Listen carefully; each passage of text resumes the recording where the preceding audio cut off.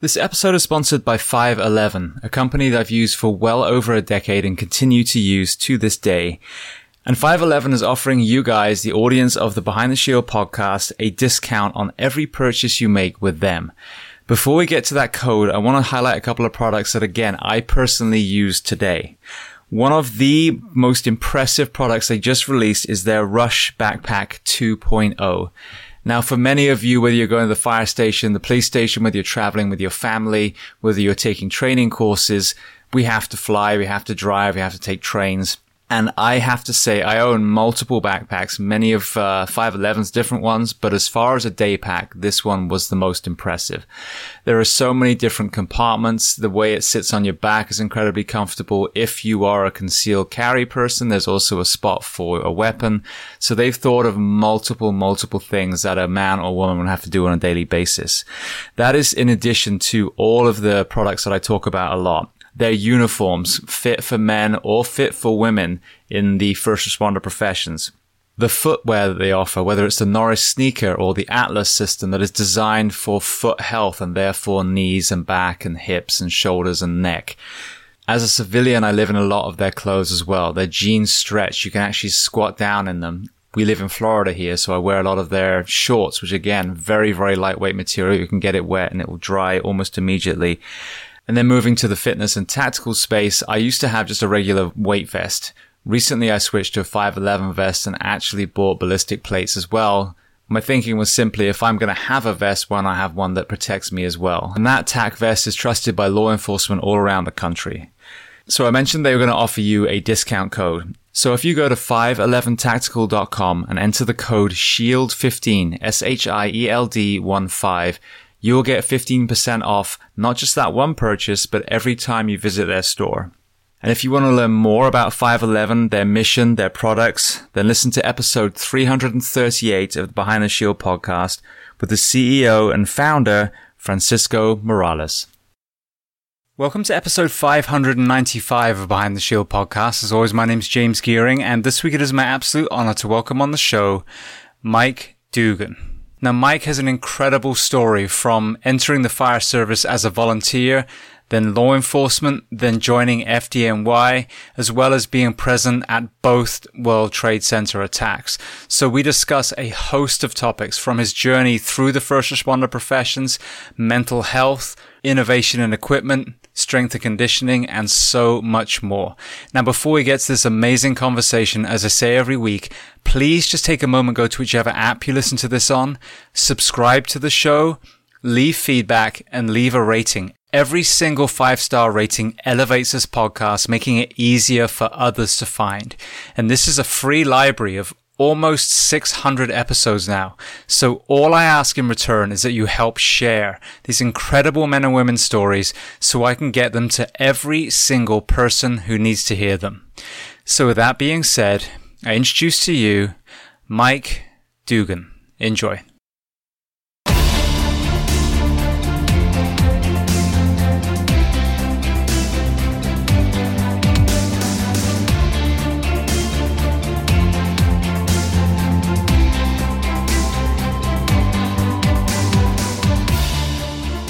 Well, Mike, I want to start by saying thank you so much for taking the time to come on the Behind the Shield podcast today.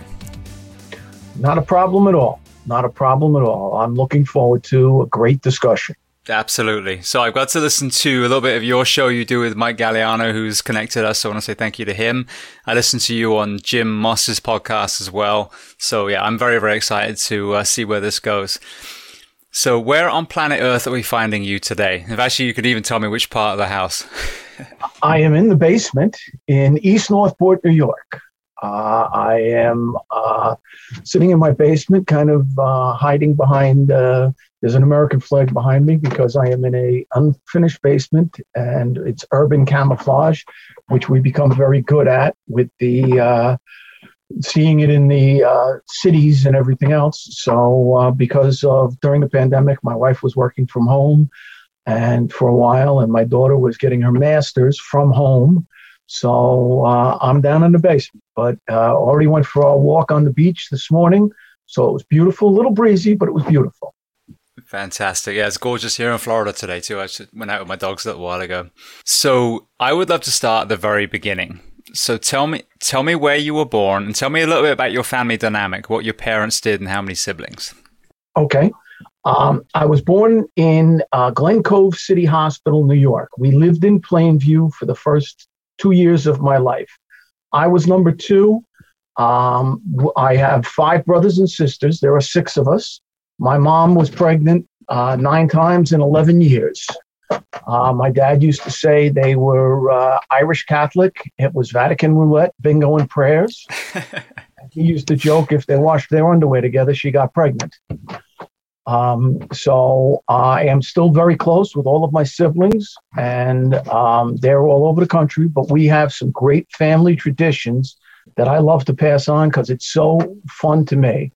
My brothers and sisters, anyone in the family turns 60, the other 5 have to show up to you for a meal. And we all have to get together for your 60th birthday, wherever it is. And then when somebody turns 70, and nobody's turned 70 yet, my elder sister is turning 70 next year. We are going to, she can pick anywhere she wants to go in the continental United States, and the other ones have to show up to her to have her meet her for a meal. And I think it's just a great tradition. So I am one of 6. My mom and dad, my dad was a World War II bomber pilot, flew 65 missions in B-26s over hostile territory. So he came back home and he went to work for the American Tobacco Company, which is LSMFT. Lucky Strike means fine tobacco. And my old man worked for the American Tobacco Company. And as a kid, we were living the high life. We belonged to a country club. We did a lot of stuff. And then in 1969, the government got involved and took cigarette advertisement off TV. And my father had to take a half-cut pay with a wife and 6 kids, and my grandmother living with us because my grandfather had died. And it became a little interesting. But at that time, I was a young kid. I was 13 years old. And my old man said, listen, don't come to me for money because I'm not going to have the stuff you need. I can hardly afford all the stuff we have right now. So go out and get a job. And I got my first job at 12. I was delivering papers at 12. At 13, I got a job at a butcher shop, Hildebrand's Meat Market. And I used to walk from my junior high school, mile and a quarter to Main Street and work in a butcher shop, old school butcher, sawdust on the floor, the whole 9 yards. And then one day, they just went out of business. The person who was in charge wasn't a good businessman. And I ended up working in a supermarket as a deli clerk. And then I just worked my entire life. I've worked my whole life. And I like working. I'm finally retiring the end of this month. I'm going to give up my teaching in the city. I've retired from the city of New York for 10 years. But I used to teach for fire safety directors, building owners, and everything else in some really neat places in New York City. But I don't want to schedule anymore. So I'm going to be retiring. And I like to say my wife is also retiring. She works for a local county out here on Long Island. And we're both going to retire on April Fool's Day. Well, congratulations, firstly. Thank you. So going all the way back to your dad, it's amazing how many people either had, parents, grandparents, depending on their age, that were World War II era. And sadly, that's a voice that we've lost. I had just had a gentleman a few weeks ago as a Marine on Iwo Jima who's actually wounded in that assault. But we don't get to hear it. And also another thing that seems to come up over and over again is we have this kind of impression that they all came home, there were ticker tape parades, everyone was great, then they rolled their sleeves up, went to work, and mentally they were all fine. As you start unraveling and peeling back the onion, you realize, well, that wasn't the case at all, that a lot of them kind of pushed it down and it did haunt them. So did your dad ever talk about the war and did you ever see any kind of ripple effects that you now would have identified in the fire service as well? Absolutely. My dad was a heavy drinker. He was a partier. He was a heavy smoker. He smoked because he had to smoke to have his job. And, he had to test cigarettes, how far the world has changed. He used to come home with brands of cigarettes. And my old man had a will of steel. And the thing is that, he and I had fights. My younger brother talks about he and I having battles over haircuts and things like that, because, all of the real men in his world, Bart Starr, Jerry Kramer, they all had crew cuts, and the Beatles were around, and I wanted to grow my hair a little bit. And he was like, there's no way. I mean, we went through the front door one time. My mother was like, you're going to give your father a heart attack. Don't do this. Don't. And I'm like, but he's not running. And a lot of it was the whole thing. My younger brother, who is an Annapolis graduate, said that I kind of plowed the field for him and my two younger brothers, and that I took all the beatings. And my sisters never even knew. I mean, they still say to this day that, I remember him banging you around once in a while, but I never knew how bad it was. My brothers knew how bad it was. And it just was what it was. I mean, I loved my dad dearly, and I loved him to death. But he came back with some issues, and I got to go down in Florida. There was a place outside of Orlando called the History of Flight. I don't think it's there anymore, but it was an airplane museum. And I went down there. I got a lot of my father's stuff. I even have, this is his yearbook from 1942 bomber pilot school. Wow. And all of the names in there. And I have actual World War II battle damage photos from my old man, from the missions they were on. And I got to go into a B-26, and I knew why my father was claustrophobic, because the co-pilot had to get out while they were going through flak so that the bombardier, the navigator, could get into the nose cone of the plane to use the bomb sight. So they were flying with one person. That person got hit. The plane crashed. So what I think really changed it for my dad and I was when I went on the New York City Fire Department, because that opened up a lot of things. And then after the World Trade Center, the second bombing, I was at both bombings, but after the second bombing, my dad said to my younger brother, who was the Annapolis graduate and a veteran of the Navy, he said, this is your brother's combat. This is your older brother's combat. This is his war. And, being at Ground Zero and everything else, and I know we'll get into that a little later, but so that opened up a lot, and we talked a lot more in the later end of his life about the things that he went through. And, some of them are funny. Some of them are horrific. I know at one point they were flying back from a mission where they couldn't drop bombs on the targets, and they saw an enemy troop train in Italy, and they bombed it. And it turned out to have POWs on it. And they had no idea. And they probably killed Americans. And I mean, I can't imagine that not haunting anybody. See, and this is why these conversations are so important. Like, all of these stories, all these perceptions have been lost. And this is definitely a resounding common denominator that's come out of a lot of these interviews, is it was when someone was either in law enforcement, fire, or they themselves enlisted and were in the military, that generation felt they could talk. And I think that's a very powerful parallel for counseling.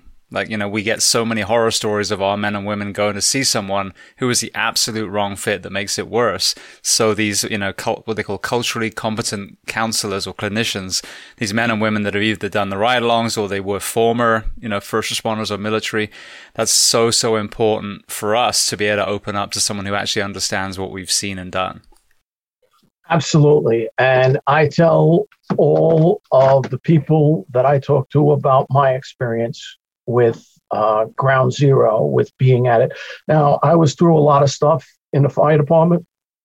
I had the first bombing in the World Trade Center. We made a great rescue. We rescued 10 people in an elevator, and we thought they were dead because they were in an elevator near the bottom of the shaft, and the doors in the garage in the first bombing in 93, February 26, 1993, the doors were blown off the elevator, so it became a chimney.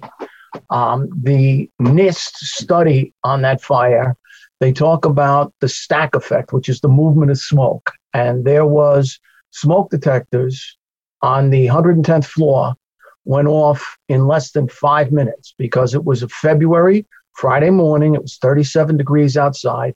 Inside the building, depending on the floor, because the heat rises inside the building, the temperature was anywhere from 72 to 75 degrees. So the thermal effect, it brought all that smoke up because it was trying to equalize the pressure. So these people were in this elevator, and we thought they were dead. They were black as your Behind the Shield logo, the background of it, because of the soot and everything. And then I was involved in Schomburg Plaza, where we lost 7 people in a fire. I had another car accident where we lost 9 people in the car accident.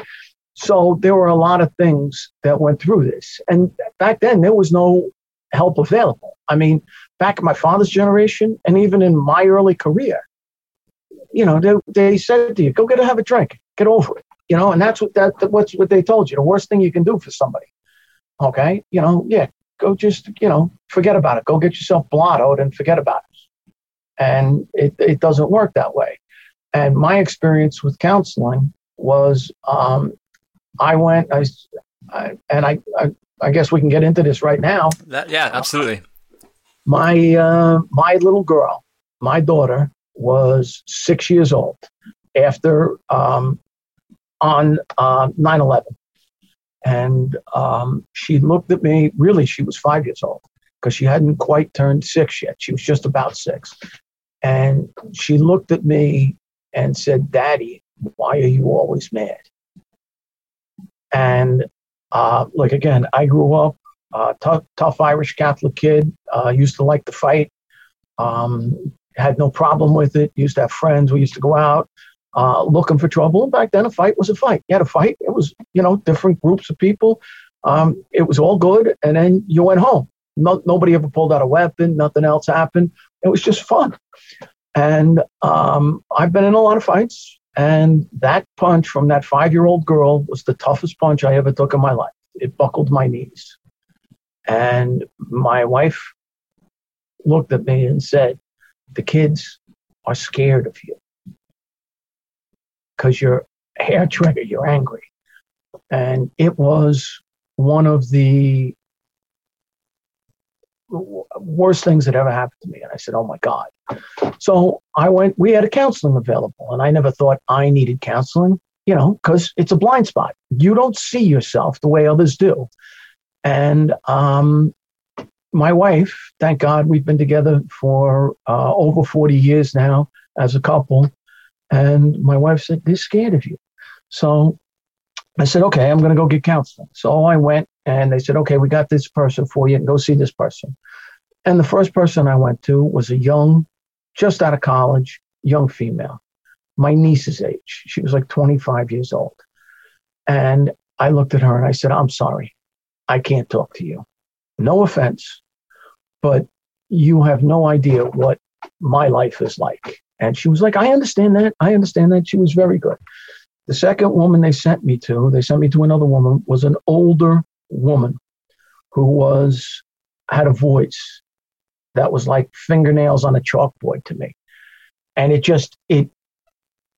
I can still hear it. And it was a squeaky voice. And I was like, "There's no way I'm going to talk to this person." Because all I'm going to hear is, and I said, "No good." The third person I got, like you said, was that clinician who was a New York City cop. We had worked in the same neighborhoods in a couple of places. He had been stabbed twice, shot once. The guy chewed the same ground. We knew the same things, and we clicked. My wife used to call him my boyfriend. And she used to say, "Hey, you're getting a little testy. When are you going to see your boyfriend?" He said, "Oh, yeah, I got an appointment this week." "Oh, good. Because it is helping. Good." And she had my back the whole way and everything else. And it was truly, I've done some research on it. I've done some studying. I've done some talking on it. The difference between the post-traumatic stress and the post-traumatic growth is the growth opens you up to so much more. My relationship with my wife has flourished. My relationship with my kids has flourished. I am in a better place. I have gotten stronger. I am also more empathetic. I look at things from a different perspective, and I try to get outside of my box where I am and see things from other people's point of view. And it really has changed my life. And it's so important to understand that. Well, I think that's the part of the conversation that you don't hear very much. Like, the awareness piece of PTSD or PTS or whatever acronym people want to use, I think is out there now, more so than ever. And it's fantastic. But I think we've kind of hit a wall where people are talking about it. People are doing 22 push-ups, and it's the next step. Like, how do we not only find the right people, but also the post-traumatic growth is such a big piece of the puzzle.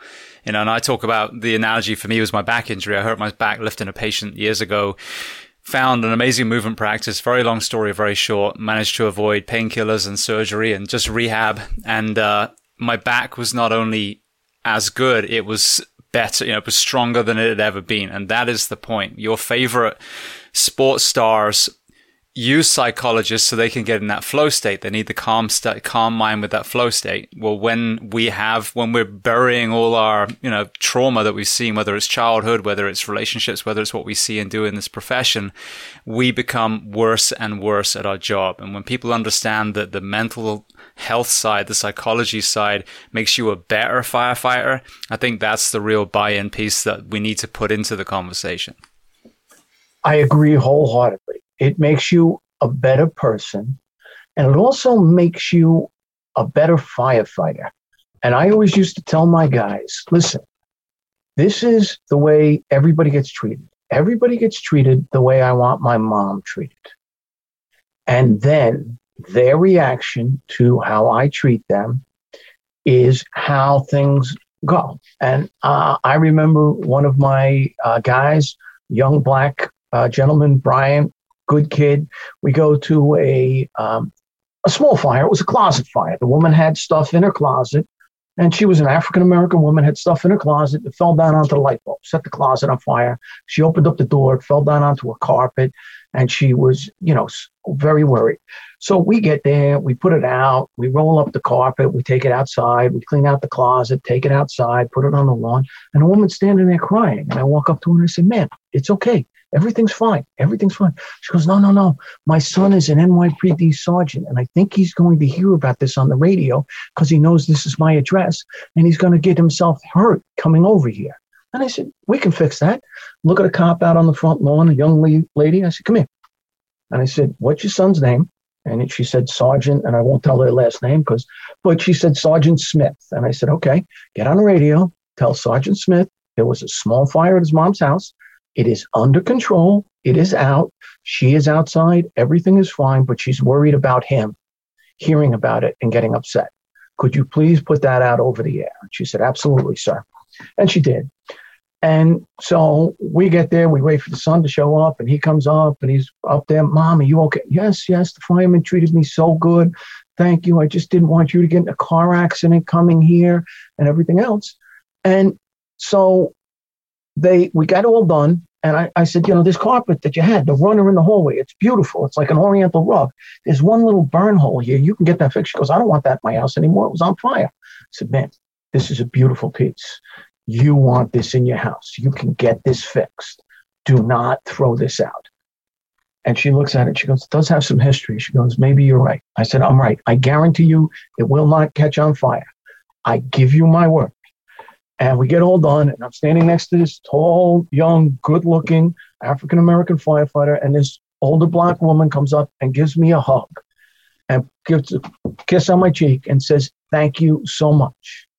And my young fireman looks at me and says, "Cap, you get the kiss. The young, good-looking stud black guy gets nothing." "Why?" I said, "It's because of the way you treat people, Brian." And he wasn't treating her in any way. I said, "I just went above and beyond with this woman. And I felt her need to be reassured.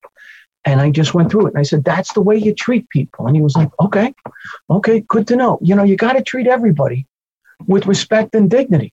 I don't care who they are. And that is one of the tenets that we do. And when you are hurting, you become angry and you snap. The guys and the girls at 3:00 in the morning where the old lady's having a problem and she called the fire department because the smoke detector is beeping. She doesn't know it's the battery. And the one guy who's there, and probably not for the right reasons, who, works too and bangs nails for, or whatever else he does, he's there. What the hell are you calling us for? You, whoa, whoa, whoa. You can go wait in the truck. You can go wait in the truck. Okay, ma'am, sorry. This is what the problem is. It's a bad battery. Do you have any more batteries? And we'll put a new battery in it and eliminate your problem. Treat everybody as you would want them to treat your mother or your grandmother. And you can never go wrong. And you can never go wrong. I agree 100%. That term compassion fatigue, I think, is perfect. And there's environmental elements that contribute to it that I talk about all the time. I think, especially outside the Northeast, the 56-hour work week, these men and women getting just driven into the ground and then getting mandatory, that absolutely has a factor as well. But I wrote a book about 18 months ago, and one of the chapters was about some of the most memorable calls that I've had, or one of the most memorable calls. And it was nothing heroic. It was a back-to-bed call. It was an elderly couple that the wife has fallen out of bed. The husband now is so frail in a World War II generation that he can't pick the love of his life off the ground. She's, she soiled herself. So we go in, we clean her up, we put her back to bed. She's got her dignity, and that's it. 4 strong men show up, show some kindness and compassion and then leave. And this was kind of like a culmination of stories, a culmination of a bunch of calls. But basically, then you'd see pictures like most people have on their house. And this person was a police officer or a firefighter or a veteran or a doctor. Or what it does, it's irrelevant what it was. They were a strong, functioning member of society, and now they're there. So we owe it to our members of the community to remember the same kindness and compassion that led us into this profession when we're tired. I mean, this job beats you down, but once you lose that, you lose the very purpose that made you become a firefighter in the first place. And that's when it's time for that reset, whether it's a vacation, whether it's a day of fishing, whatever your passion is, a day of golf. I mean, for me, golf is a good walk road. Okay. But fishing is perfect. I mean, stand there for hours. And what are you doing? Relaxing. I am rejuvenating, but I am also contemplating, and I am just doing my whole meditation thing. It's perfect. I love to tell the story. I have a wife and 2 daughters. And one day, I went out at night and I'm down by a local fishing spot, and it's a little late. And a police officer comes up and he says, "Hey man, what are you doing?" I said, "I'm fishing." He says, "What are you fishing for?" I said, "Peace and quiet." And he said, No, I'm not kidding. I said, "Peace and quiet."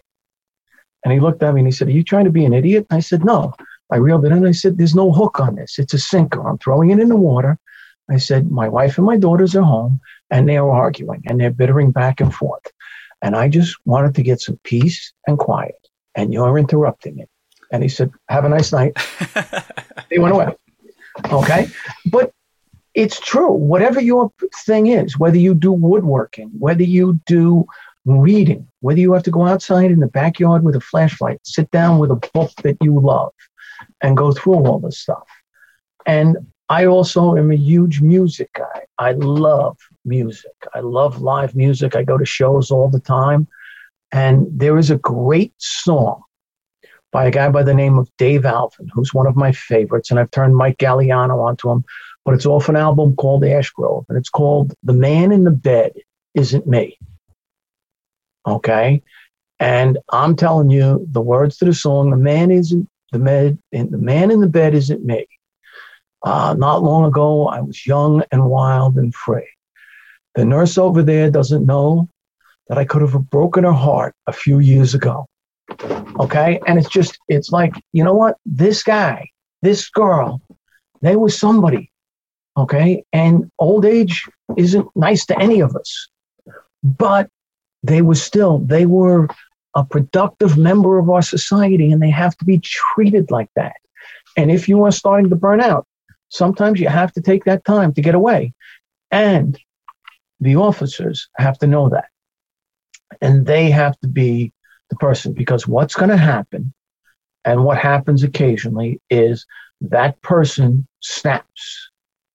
That person who has the fatigue from the runs, from the 48 hours on, and they're 42 hours into it. It's 4 o'clock in the morning, and they're sitting there and they get a call and they snap at some older resident who happens to be the mayor's mother-in-law or the city councilman's uncle.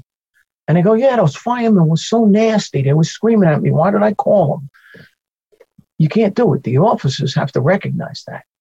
And the members have to recognize that if it's happening with the officer, and sit down and say, hey, this is not what we do. This is not our values in this fire department. This is not our values in this company. We go for people's service. And again, people have different ideas. The norms have changed as we go down, and that's okay. So I think it's something that we have to look at, and we have to be aware of each other. And because as an officer, there have to be people who can come up to you and say, listen, excuse me, Cap, Chief, Lieutenant, can I talk to you for a minute? Can I ask you about this? You tell us you want us to treat people right, but what you did on that last run, and you have to say, you know what? You're right. You have to be willing to take your collar brass off and put your ego aside and say, you know what? You're right. What I ask you to do, I should be doing. And we don't always. And that's human nature. But I always want the best for my crew, and sometimes I don't do the best for my crew. Yeah, well, it's so important to hear that. And I think I can say my career started in 2004. So I'm, very short compared to yours. But even in my timeline, when I look back, there were times where, we jumped on someone who was seemingly having a bad day as a bunch of hyenas in the firehouse. And now I look back and go, they were probably hurting. They were probably burned out. And what we did was the polar opposite of what we should have done. We should have, gone around the back and say, hey, are you all right? And instead we're making fun of them. And, the big red button is there and we're all just pushing it over and over again. Absolutely. Absolutely. And we do that.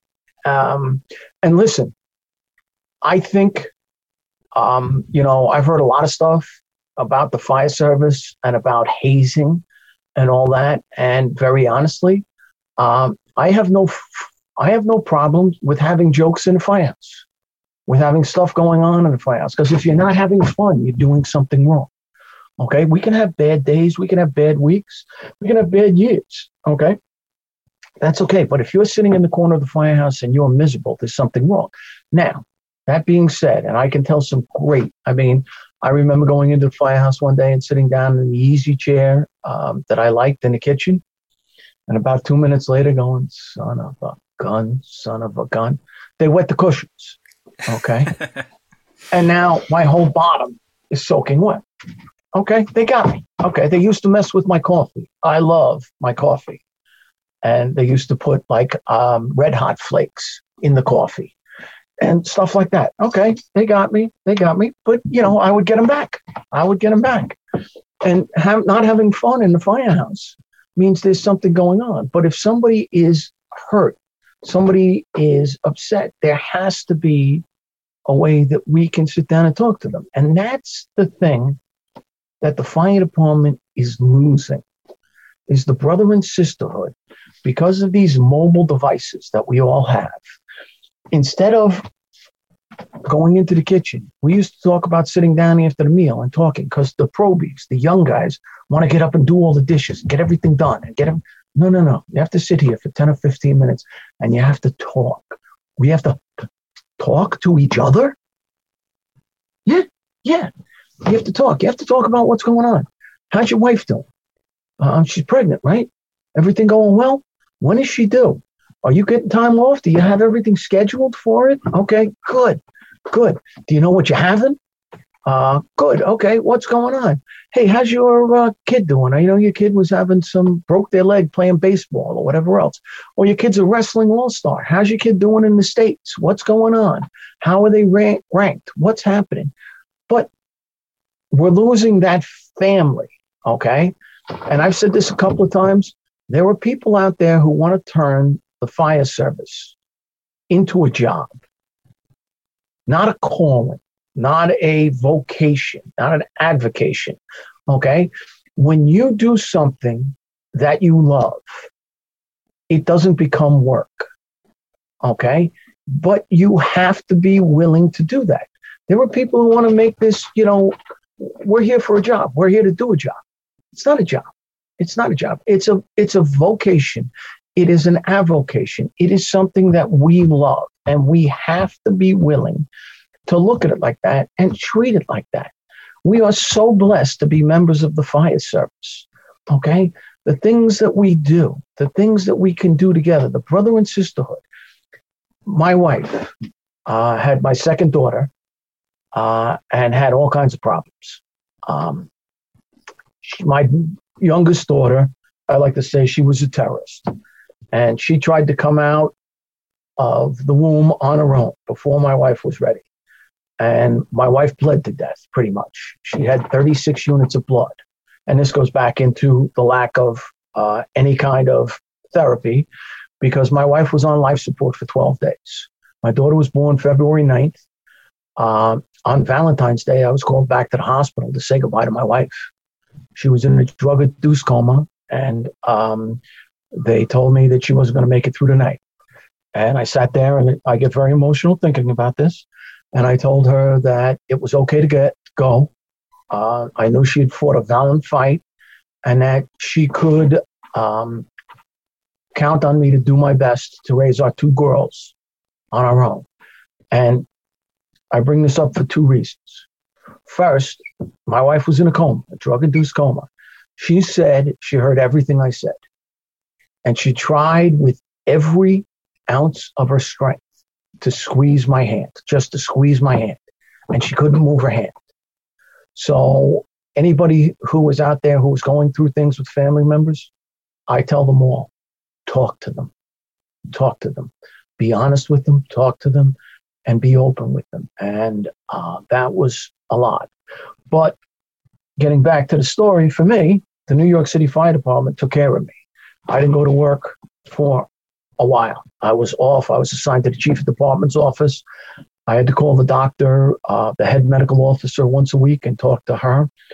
And they took care of me. Back in the day, now I'm talking back, this was 95. We still had the answering machine with the cassette in it.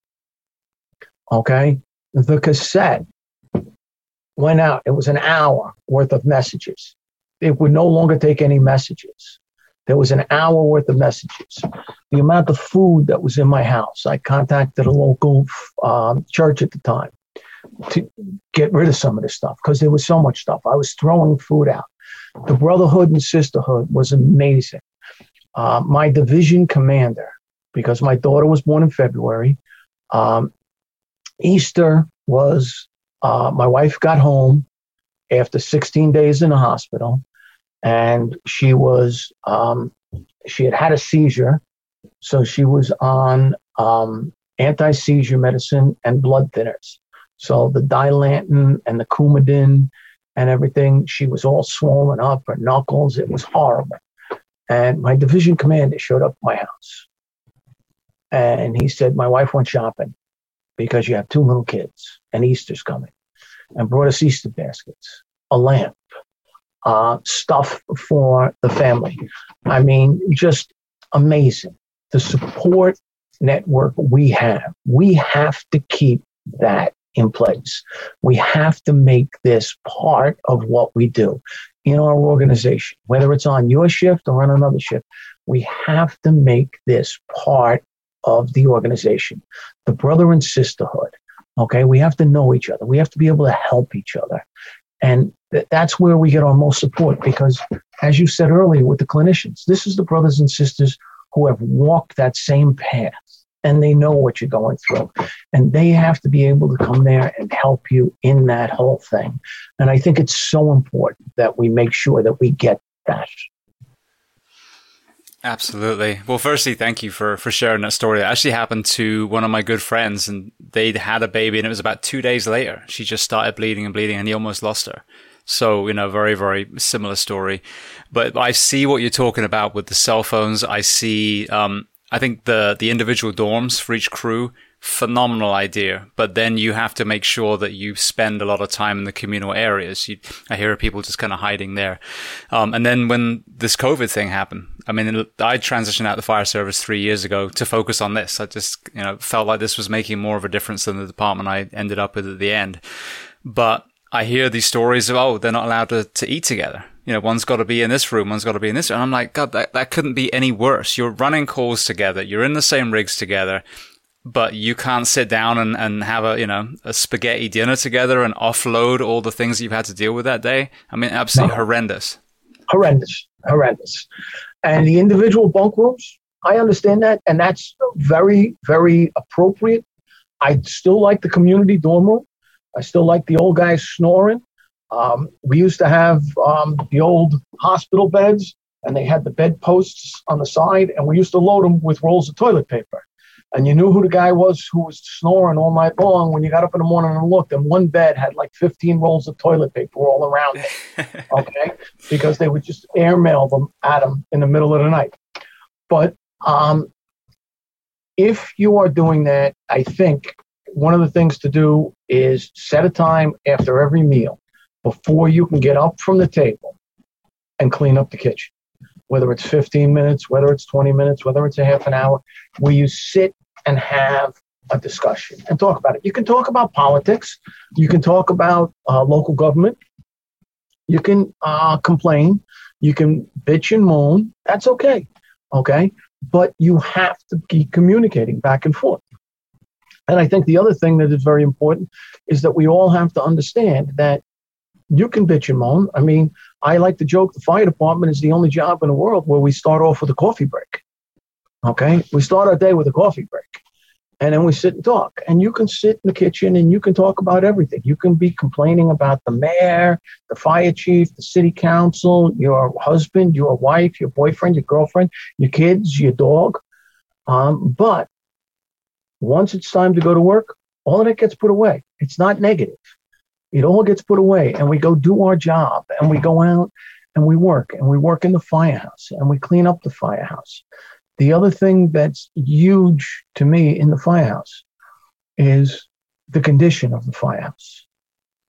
Okay? I think that says volumes. Now, I have worked in firehouses that prided themselves on being dirty. Okay? I was assigned to a firehouse where the engine company next door was known as La Casa Caca. Okay? And the reason it was, back in the day, it was a little 2-story firehouse. Okay? They used to have 12 men in there, and they had 2 bowls. That was it. So if somebody made a bad meal, there was a problem. Okay?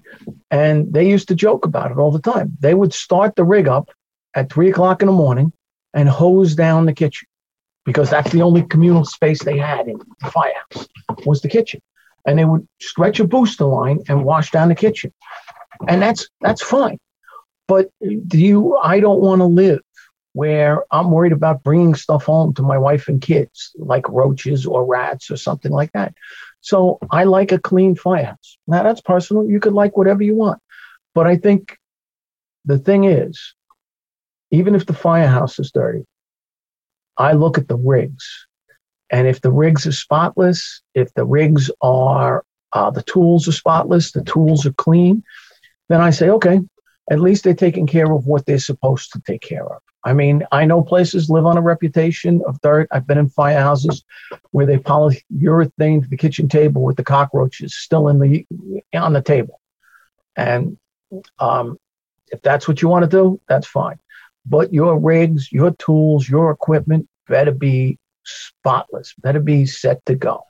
And I think that's one of the big things. And that's also how we have a lot of fun as we go working.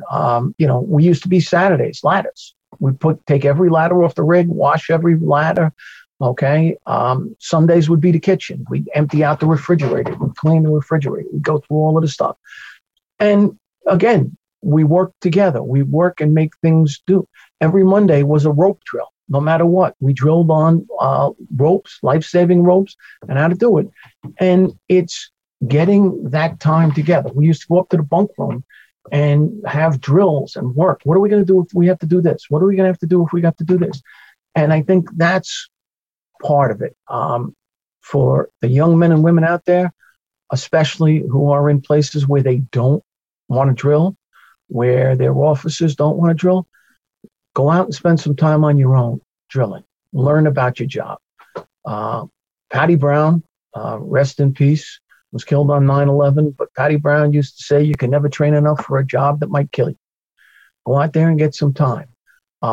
Read a magazine, read Fire Engineering, read Firefighter, read, look on YouTube, fire porn, as we call it, whatever but train, read stuff, pay attention, and start learning stuff, and try to get the brothers and sisters involved. Okay? It's very difficult in some small places to do this, but drilling, practicing, getting good at your craft, honing your craft is so important, so important. And it also brings you together. Hey, what if we tried this? Could we do this? What about if we do that? Okay. And be willing to learn, be willing to experiment, be willing to try. I would say that absolutely the pinnacle of my career was actually very early on. It was for Anaheim Fire Department in California, who I know actually have a good relationship with you guys. And I see so much of the FDNY influence in the way we were trained, but they held the bar incredibly high. Usually of the probationary class, about 25% would be let go by the end of the year. So they set that bar and they were like, there it is. You either want it or you don't. And I saw that foster so much community in the firehouse. There was a kind of self-motivation when it came to the fitness side. We were always training. There was a ladder day weekly. I mean, and then the realism in the training that we did, when we were training, like properly training. And one of my, the main block of that time was on truck 1. And we got a tiller truck, so it was like a fireman's wet dream. And I had a salty old captain who actually looks a lot like you, Terry Wilson. And it was just a dream crew. My partner was from South Africa. I was from the UK. And then Terry was, I guess, Irish American. And then Joe, my engineer, was Mexican American. So they called us a United Nations crew. But it was that, this house rocks experience. And I talked to Mike about this. And sadly, I ended up chasing that when I moved back east. The rest of my career, never really found it. Worked with some great firefighters, but never found that cohesion. With your full career in volunteer and then FDNY, what were some of the kind of areas that you found can enhance the likelihood of creating that incredibly, empowering dream crew that only some of us have really experienced? Well, there are quite a few things that involve there. First off, quite a few people have said it. I've heard Alan Brunacini say it before he passed. Ego eats brains. If you think you're the smartest guy in the room, you're mistaken.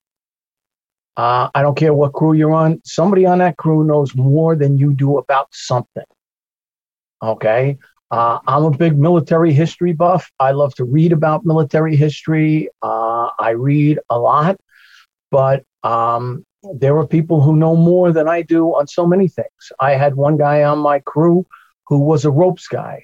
His father was in Rescue 1. I used to joke that when he was a baby, he did not get a pacifier. He got a monkey's fist.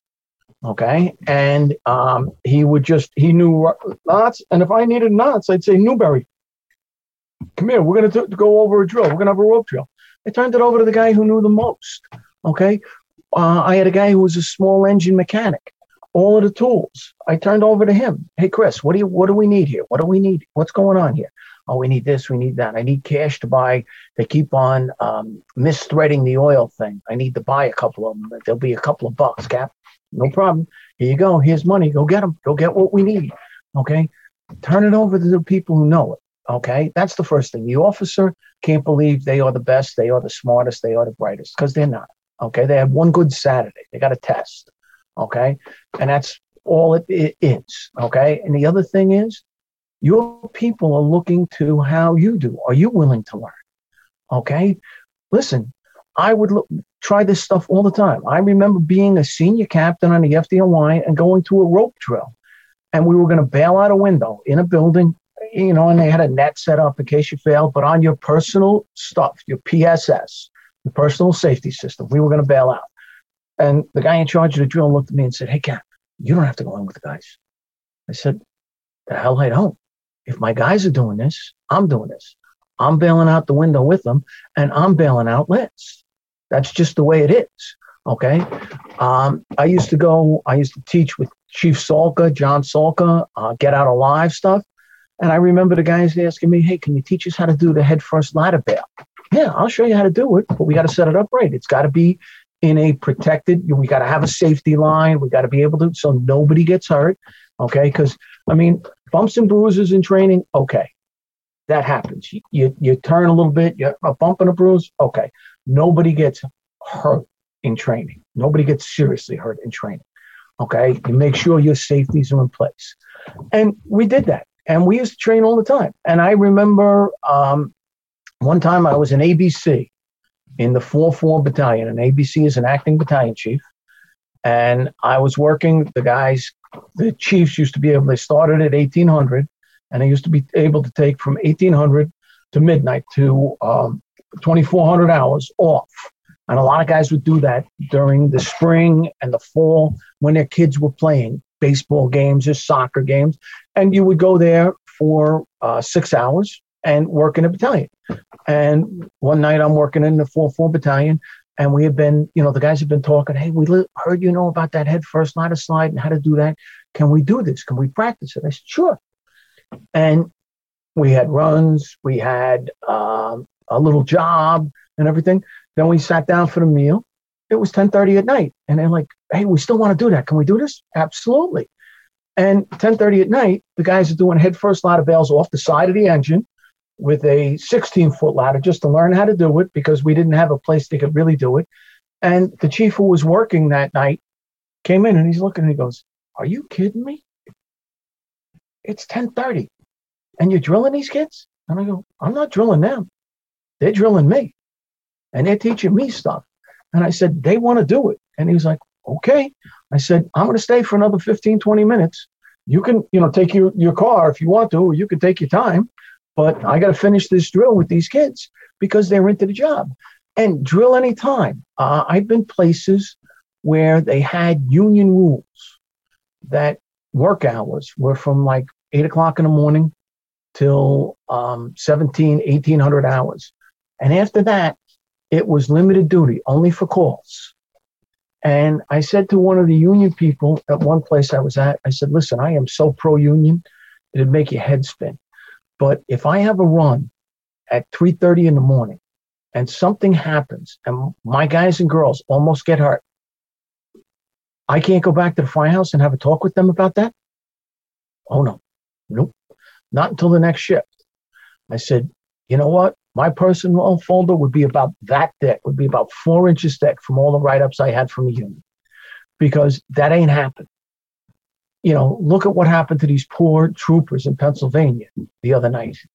The 2 troopers were on the highway for a civilian walking on the highway. It turned out to be, I think it was a homeless person, and somebody who was DUI hit and killed the 2 troopers and the civilian. And one of the troopers was a fire chief at a local volunteer fire department outside of Philadelphia, and just horrendous. But if I have a problem on a highway at 3 o'clock in the morning, I'm coming back to talk to you about this. What's going on? If we have a problem at a fire, okay, I'm coming back and we're talking about this. There's also a time, too, that I like to talk about. I remember coming back from a fire one night, and my senior man came up to me. My senior man's name was Tommy DeViti, and Tommy was my chauffeur, and he was a great guy. And he said, "Hey, Cap, I'm having a drill in the kitchen." I said, "Oh, okay, I'll be in a minute." He goes, "Go take a shower." I said, "What?" He said, go take a shower. You're not invited. Okay. Something happened. I don't know what happened. I didn't see it. I was not aware of it. But my senior man wanted to correct something with the firemen in my company. And he was doing it. And he was telling me, it doesn't involve me. And I'm like, you have to have those people you trust on the job. And that's what makes cohesion, having a senior person, having a senior man. Don't make every decision. Don't make any decision if you can avoid it.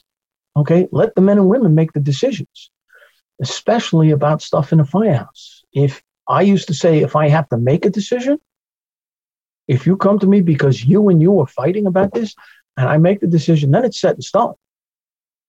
But don't come to me to make the decision unless you can't work it out among yourselves. And I used to tell them, just, figure it out. Any boss who's trying to make all the decisions in a firehouse is not only stagnating the growth of the men and women under them, it's also stagnating the entire company. And sooner or later, they're not going to do anything because you haven't made the decision. Let them do it on their own. Let them make mistakes. We all make mistakes. Anybody who hasn't made a mistake at a fire is a liar or a fool. Okay?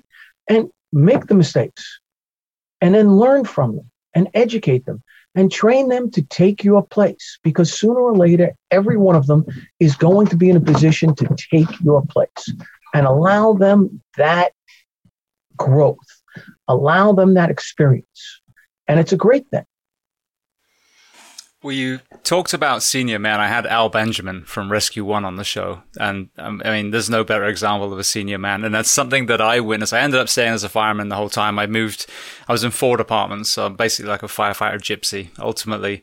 But I stayed at the fire rank, which I loved. When I first entered, I had this like 10, 10, 5, 10 as a firefighter, 10 as a captain, because it's Anaheim ranking, 5 as a BC. Nah, I always just wanted to be going in the door or cutting a hole in the roof.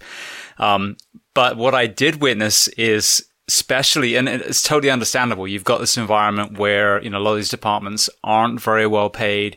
And so the rise to, go through the ranks, whether it's, an ego thing or more importantly, probably a financial thing, you lose, I think there's a loss of that senior man philosophy. And I think that's where I see some of the problems is now someone's got, brass on their collar. Oh, well, I'm in charge now. Well, yeah, but do you know as much as, someone who's stayed in that position? And you fly through these ranks. You've never really truly learned, what it is to be a good firefighter or a good engineer. So, I think the senior man element is so important in the firehouse. Absolutely. Absolutely. And the senior firefighters who have seen more in that company than you. When I was a captain, one promotion to lieutenant, I lost Tommy McGoldrick and John Taylor. John Taylor's nickname in Ladder 123 was the Sarge. There is no sergeant on the FDNY, but he was the Sarge. And Tommy McGoldrick was our union guy. And the two of them got promoted, and I lost 52 years of experience in one promotion. 2 guys, 50, okay? And it was unbelievable. But I will also talk about my senior men. John Taylor was the best chauffeur I had ever seen. The mechanics would come into the firehouse and look around and say, is the Sarge here? And they all knew him. And we go, no, he's working tomorrow. All right, I'll come back tomorrow. Okay. And he would go back and talk to the Sarge. And again, we have to look at all of these things because we had a program in the FDNY that John Taylor and Tommy McGoldrick was exempt from because he was our union rep. But John Taylor was taken out of my firehouse for 6 months to another company in Manhattan before getting promoted so we could move around the city. And I wrote a letter that was pretty, it was a good letter, but it was pretty angry. Okay, because I thought the fire department screwed up.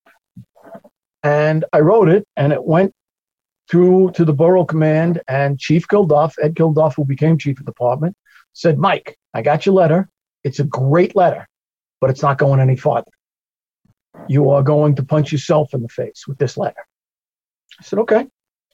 And again, because I was involved in a lot of stuff in the FDNY, I was down in headquarters a couple of weeks later, and the chief of operations at the time was Sal Casano, and who was great man. And I got called into his office after I was at the Board of Merit. After going to the Board of Merit, I was called into his office, and he says, "Hey, Mike, you got a minute? Come on into my office." And I'm like, "Uh-oh." And I go in, and he goes, "Hey, what's up? I heard there was a letter." And I said, "Yeah." He said, "I haven't officially seen it. It wasn't forwarded, but I saw a copy of it." He goes, "It was a good letter." He goes, "But ain't changing." And he said, "You know how much it came from above me?" And he's the chief of operations, number 2 guy. He goes, "My nephew's in it." And I said, "Chief, I understand that. I understand it's a good program." But I said, "You screwed up." And he was like, "Excuse me?" I said, "You took John Taylor, the man with the most knowledge of rear mount aerials, probably in the New York City Fire Department, and put him in Manhattan in a 95-foot tower ladder." I said, when he learned to drive tower ladders, they had to be shifted. Okay, you had to drop a latch over the PTO to keep it from popping out of PTO. There was a nut in there that stuck out, and you had to drop this like clip down, like it was unbelievable. And I said, and you put him in a 95-foot tower ladder. I said, if you want the experience, use the experience. And the leader, Chief Casano, said, "You're right." And he said, "I'll fix it. I'll swap him." I said, "You can't do that now. He's already there, and he's made." He said, "We'll look at it in the future." And that, to me, is a leader. Listen, you can make mistakes not thinking about it. We want to get this guy to a different area and everything else. But if you're moving people for experience, you're senior man. If you're using their experience, if you're not using your people's experience, their things, a tree guy who knows saws, a contractor who knows building, how buildings are built, you can work with them. There are so many people in the fire service who know so much. Use their expertise, use their knowledge, and your company becomes better. As I like to say, if you know something in the fire service and you keep it to yourself, nobody benefits. But if you share it, the entire fire service benefits. Because, you tell one fireman, they're going to tell 15 others. Okay? And that's how we get the word out. That's how we spread the knowledge. Okay? Things that work, things that don't work. What happened? What's going on? Why did this happen? Okay? And it's still relevant today. Well, that example that you use as well reminds me of what I've seen. I guess the one unique perspective I have is I've worked East and West Coast. I've worked in 4 different departments. I would say probably one of the best in the country and one of the worst. So I have this kind of unique lens. And let's say in the poorer one, there was literally a philosophy where they would constantly move firefighters around because they don't want a firehouse to get too cohesive. So they would break up crews. They would move, station to station. Conversely, what I saw in the good one was when you're embedded in your station, that first due so well. Like I can think, for example, one place in Station 1's first, and it was a guy who did weather testing. So you're like, okay, I've created this new material. I think it's going to last 100 years in all these conditions. And he would put it through all these crazy machines.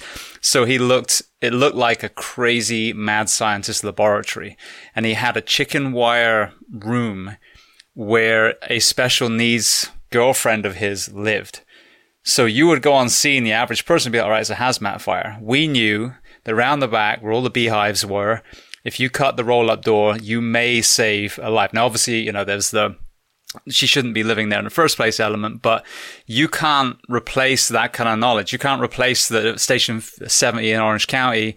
We know if the freight train comes down parallel to Orange Avenue, you're going to have to go all the way down to this other street to go around to get to the call.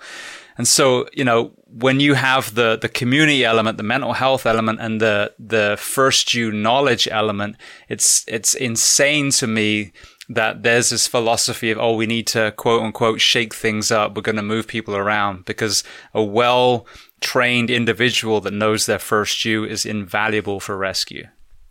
invaluable for rescue, invaluable for officers that come in, covering officers to fill a vacation or something else. Having somebody who knows that area, drive them around, have somebody there. Now, if the driver is out there having a regular officer, don't put the two of them on vacation together.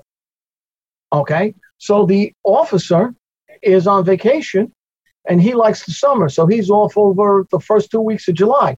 Sorry, the senior driver can't have those 2 weeks off. You can have the 15th of December to the 1st of January off. That's fine. That's your thing. That's what you want. Christmas with the family. That's fine. But having that situational knowledge, where the streets are, where everything is. And again, the knowledge is what you want your people to do. One of the things I'm very proud of the New York City Fire Department for is our training, what we do, okay? First off, our men and women are trained in the fire academy. And then when they get out, they come to the company, and it's company level. And we teach them what we want at a company level. And we tell them what we want at a company level. But in the New York City Fire Department, you are trained in the buildings that you respond to. What is your neighborhood? Are they brownstones? Are they row frames? Are they multiple dwellings? Are they fireproof multiple dwellings? Okay. What are they? How are you doing these fires? Your position is going to vary depending on the building you respond to, where you are supposed to go. It's also going to vary if you're in a rear mount versus a tower ladder. Okay. But we do that. We train our people. We work with our people on the apparatus they are on and what they are. If you are starting to spread these people around, it is so detrimental to their growth, in their situational growth in that fire community. There are other places that will take you if you're on a truck or an engine. They'll move you every 6 months. If you're on a truck, you go to an engine 6 months later. Then you go to a rescue or an ambulance for 6 months. Then you go back to a truck for 6 months. You never get good at what you're doing because you don't have the sets and reps. You don't have the time frame. You also don't have the thing. It's similar to the military, the Chinese fire service, where it's military based and everybody's got a 2-year hitch. Well, you don't get anybody that's great after 2 years. Okay. And the career guys, just every 2 years, we got a couple more. Nobody gets good at what they're doing. Okay. We have to have our people and allow them to get good at what they're doing by allowing them to spend the sets and reps doing their job where they're going to be doing it 90% of the time. Knowing their district, knowing those little streets, Brevoort Place, where Brevoort Place is, okay? It's a tiny 1-block street, okay? Was in my district, okay? Knowing where it is, training the guys. The streets, it used to be in alphabetical order, how they went down, the cities. They used to know that, Utica Avenue went this way. And we had, Rochester, Utica, Schenectady, Albany Avenue. They were depending on where the cities were in the state as to where the streets were. So the guys all knew this. When I was a fireman in Spanish Harlem in 43 truck, we used to know that the Evans streets in Manhattan, the Evans run east. Okay. And Norton, from the Honeymooners, Norton was an oddball. So the north side of the street is odd. Okay. We knew this. We knew where all our blocks were. We knew where our streets were. You could figure out where the address was. Okay. By knowing your district. And that is key. And knowing the buildings. We knew which buildings were tough. We knew which vacants we had. We knew what was going on inside certain buildings. And we would go there. And the other thing that to me is so vitally important goes back to the fire in the Worcester Cold Storage Warehouse. If you have a building in your district that you are afraid of, you should be drilling on that building once or twice a week. Okay? And there are buildings like that. There are buildings that, just scare you and everything else. That building that had the fire up in the Bronx, is a federally built building, not built to New York City building codes. And there was a lot of problems there. And you have to know your buildings. Okay. You have to know your buildings.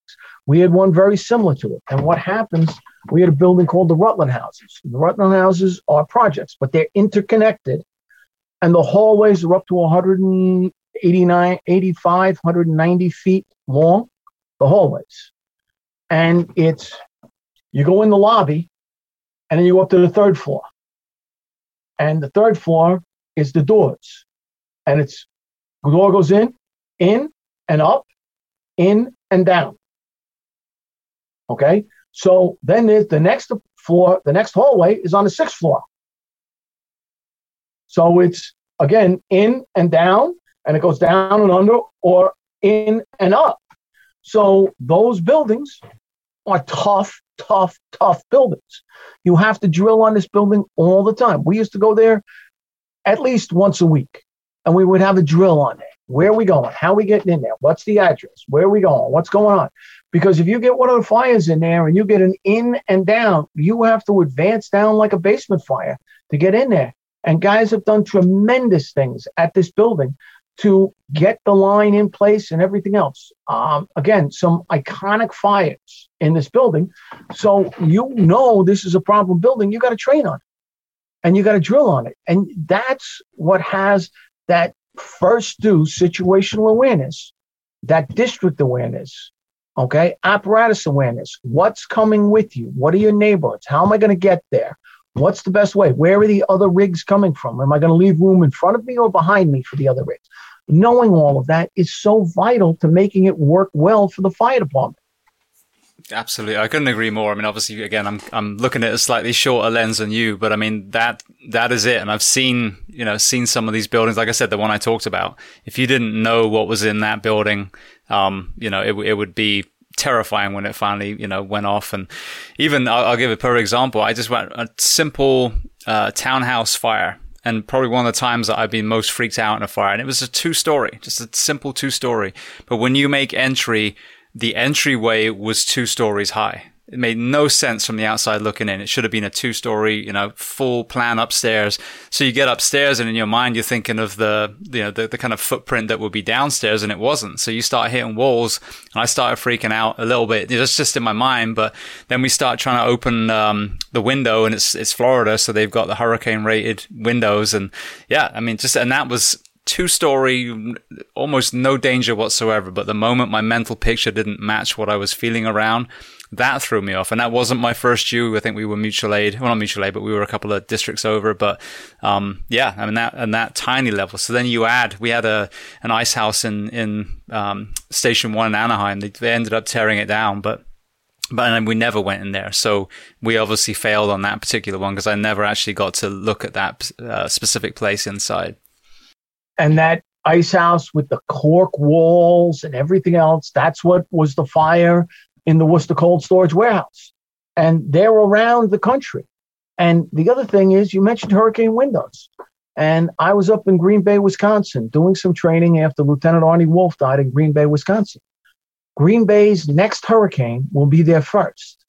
But because this was in an area called Players Row, where the people, very, very wealthy, where the players lived and everything else, high-end homes with hurricane windows. Okay, hurricane windows shouldn't be called hurricane windows. They should be called impact-resistant windows because they are throughout the country, and the people who are putting them in are the insurance companies because they want their properties protected. And I live on Long Island, and we've had a couple of good hurricanes on Long Island, okay? But my insurance company offered me a 10% reduction if I put hurricane windows in my house and my homeowners. So again, it's part of this. You have to, if you don't know what a hurricane window is, you could be in Oshkosh and end up finding hurricane windows. When you go out on drill, go out and practice, go out and look up a hurricane window. How are you going to get through it?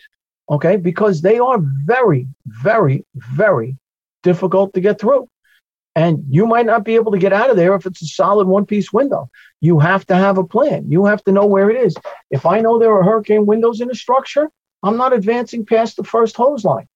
until they got the fire under control, because I don't want to get caught where I can't get out. So I think it's something that's vitally important to us. And that goes back to training, knowledge, going out of your district, getting out on the fire truck and looking at what's being built. Ask the contractor, what kind of windows you're putting in here? Are they single pane, double pane, thermal? Are they energy efficient? Are they hurricane windows? Are they impact resistant? Okay. I mean, Pelham now makes a window with 3 panes of glass in it, with a argon pumped in between the second and third thing for an R value in the window. And I mean, you could throw a brick at it and the window would laugh at you. So you got to know what's going on in your area. And that all comes from local knowledge going out. And the other thing is, you go out, bring a cell phone or a digital camera, take some pictures, and start some kind of record in the firehouse where you can use it for training. Bring it up. Hey, this is 123 Main Street. Remember this building? This used to be a theater, and now it's a grocery store, but there's all kinds of stuff above the ceiling.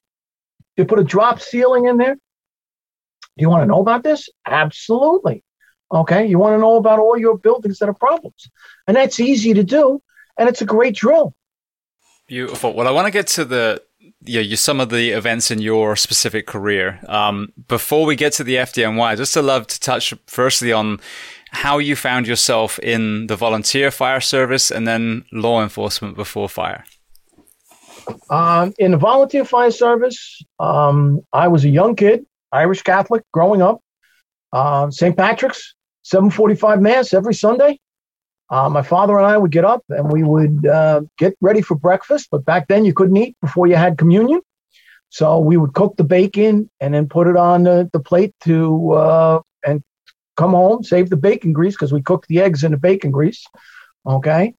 And we would get ready and then we would go to church. And the second pew on the right side of St. Patrick's, second pew and third pew was for my family, my aunts and uncles, my grandfather.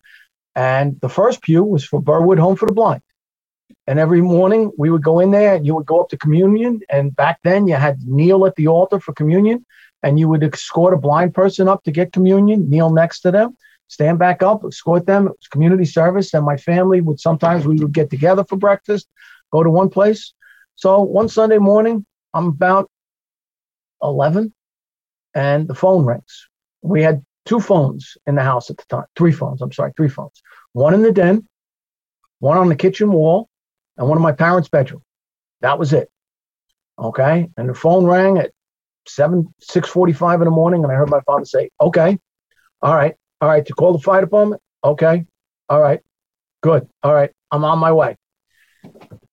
And he looked at me and he said, your grandmother's house is on fire. I got to go. And I said, I'm coming with you. And he said, no, you're not. And I said, no, I'm coming with you. And he said, no, you're not. And I said, well, they live at the end of a road on Long Island at the time, and there are 3 driveways. How are they going to know which one to go in? First time I ever heard my father say a bad word, he said, shit, you're right, get in the car. I got in a Buick station wagon that had a metal dashboard, no seatbelts, and we were on 4 wheels for about 30% of the trip. Okay. We got there, he threw me out at the end of the driveway, drove in, up on the grass. I never saw my father like this. And my grandmother and my maiden aunt, my Aunt Helen, were on the second floor. And the volunteer firefighters showed up and they did what I call VEIS. They went in the second floor window, got my grandmother and my aunt out, down, and the house pretty much burnt to the ground. I mean, it was a long burning fire. The living room, the carpet held up. But the basement fire, there was no floor under it. If any fireman had stepped on the carpet, they would have gone through. The piano was moving in my grandmother's house towards the floor.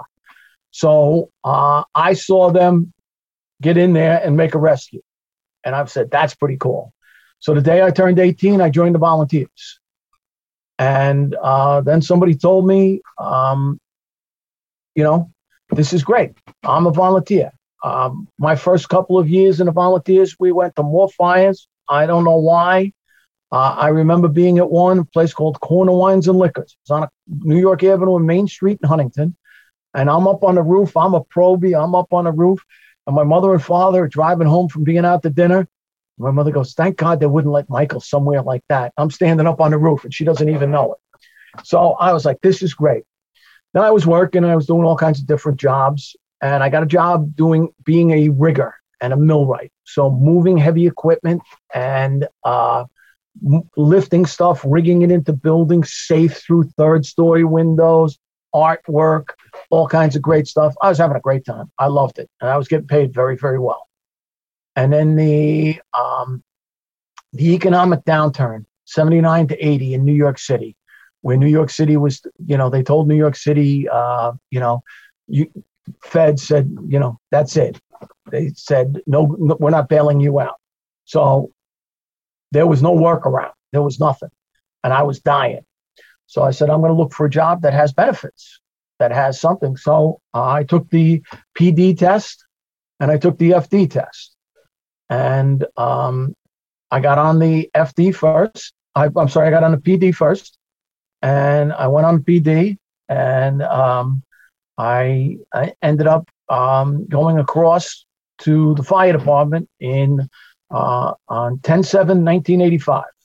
I went on with 150 guys, and of those 150 guys, 64, I think, or 65 were former NYPD officers. 3 were sergeants, and one of the sergeants was on the lieutenant's list, and they all went over. I went to turn my gun in to the desk officer, who was an old Irish guy in the precinct that I was working, the 111 at the time in Bayside, Queens. And I said, hey, listen, Sarge, I'm going down to the property section and turn my pistol in. I'm resigning effective Monday morning because I'm going into the fire department. And the old sergeant looks at me and he says, hi, lad, do me a favor. And I said, sure, Sarge, what is it? He goes, don't walk, run. Go. Best thing you've ever done. And away I went.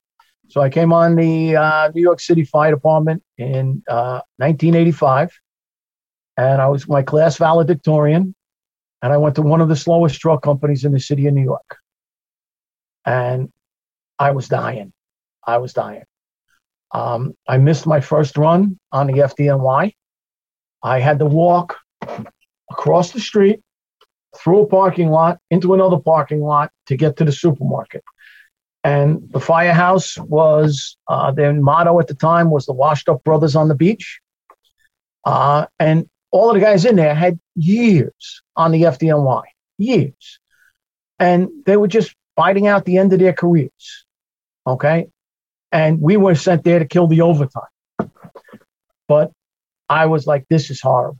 So anyway, I'm there and I missed my first run because I went to the supermarket. And I see the rig driving down a block and they're waving to me and they think it's hysterical. And I'm missing my first run on the FDNY. And I was like, oh, I got to get out of here. So I went to a fire with one of the guys I worked with, a guy by the name of John Donnelly, who was excellent. And he had done a lot of time in a great firehouse. And I see a captain talking to the deputy chiefs, talking to all the chiefs. And I looked at John and I said, who's that guy over there? And he said, oh, that's Richie Fanning. He's the commissioner's executive officer. And I said, and you have given him my paper so I can get out of here? And he goes, didn't think about it. He's one of my neighbors. I'll take care of him. So he gets a copy of my paper and he goes and sees this guy. I get married. I'm on my honeymoon. And I get back and I got about 3 phone call messages. I'm getting transferred. Where am I going? Spanish Harlem, 43 truck. I said, I didn't even know. They said 43 truck. I said, where is it? I didn't even know about it. And they said, you're going to Spanish Harlem. I said, okay. And I said to the guy, do they do work? And he said, you'll be very happy. I said, okay, thank you. And that's where it was. I went across the floor. 2 guys from the engine came across the floor and I was the contract. I went in. And yep. So I ended up at 43 truck. From 86 to 94 as a fireman. Great time, great guys, some crazy fires. We had some big fires. Schaumburg Plaza was the one with the 7 people died. The family the mother forced her 3 kids out the 34th floor window. And the youngest was a 12-year-old girl, and her clothes were on fire when she jumped. And the mother was my first real roast, my first real, excuse my comment, but she was a fire victim, and it was horrible. It was horrible. And, but I told the story, and I'll still tell the story. The apartment door, it's a wind-driven fire, and we didn't know wind-driven fires at the time. Apartment door is fluttering, and the peephole in the door is burnt out, and there's fire blowing over our heads from the peephole. And then there's the lock, the brass lock is burnt out, and there's fire coming past us. We don't have hoods, we have helmets, we have our coats, and we have our 3/4 boots. And we're told to go down the hallway, and my lieutenant was a very short man. And we tried going down the hallway with 2.5s at Schomburg Plaza, and we got beat back both times. Cooked up. Got back, and then my lieutenant said, let's go. We're going to go force the adjoining apartment door. And I'm like, okay. And we go into the adjoining apartment, and I'm working with this African-American firefighter, Kirk Lester, one of the best guys I ever worked with. One of the guys, if you're ever in trouble, you want Kirk Lester on the crew that's coming to get you. Okay, he's never out of position, nowhere wrong. But through the smoke, I hear, hey, you big donkey, you better hit that Halligan fast. Let's go. Let's get out of here. And I said that on another podcast, and Kirk called me that afternoon and said, that wasn't me. That was the boss. That was Skarkus, the Greek. And I said, all I remember is hearing it. And it wasn't that nice. He didn't say it that nicely, but I'm editing it for our podcast. But they said, you big donkey, and used a couple of intonations, and you better force this door. So we did. We got through there, and my lieutenant, who was really smart, got us in there, and then he had us pop a hole in the wall because there were sheetrock walls, and dumped the 2.5 in there. Fire was out in 45 seconds. It was amazing because the wind just brought it in, just put the fire out. And then we had to go in there, and that's, I had to put this woman in a body bag. It was horrible. So that was one. And there were quite a few fires. There were a lot of fun fires. I also was very lucky. I made a rescue in 43 truck where I came back. It was December 23rd. I had been to another firehouse detailed that day. And I come back, and I'm coming into the firehouse, and I got my gear. And the guys are looking at me, and they're like, what are you doing? I said, I'm coming back. I was down driving so-and-so today. And they're like, did you work last night? No, I just worked today. I was detailed. Can you work tonight? And I'm like, what's going on? Well, we're missing a guy. And there's a tour available of overtime. 2 days before Christmas, a 15-hour overtime. I'm like, yeah, I can work. And 43 truck used to do it that the junior person working, the junior man, the junior woman working would write the riding list. They would go up because, again, we had 5 firemen working and a boss, but they would go up and they would know who was working, and they would also know who the senior person was, who was the driver, who got what, whatever else. They would write the riding list and present it to the boss. Hey, boss, here's what's going on, especially if we had a covering boss who wasn't from the firehouse, wasn't assigned. I go, how you doing, boss? I'm your junior man. I'm Mike Dugan. I got the can. Jimmy Sears has the irons. Bobby Cerisi has the roof. Kirk Lester is driving, and Johnny Colon has the OV, whatever it was. But the senior man always got their pick, and it always went by seniority down the list. And the junior man got whatever was left.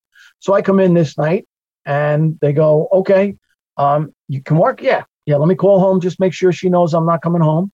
And I called home, and I let the wife know, back in the day of cell phone, of public phones, payphone in the stairway in the firehouse. Tell my wife I'm not coming home. I got overtime. She goes, oh, nice. Before Christmas, it'll come in handy to pay the bills. Yep.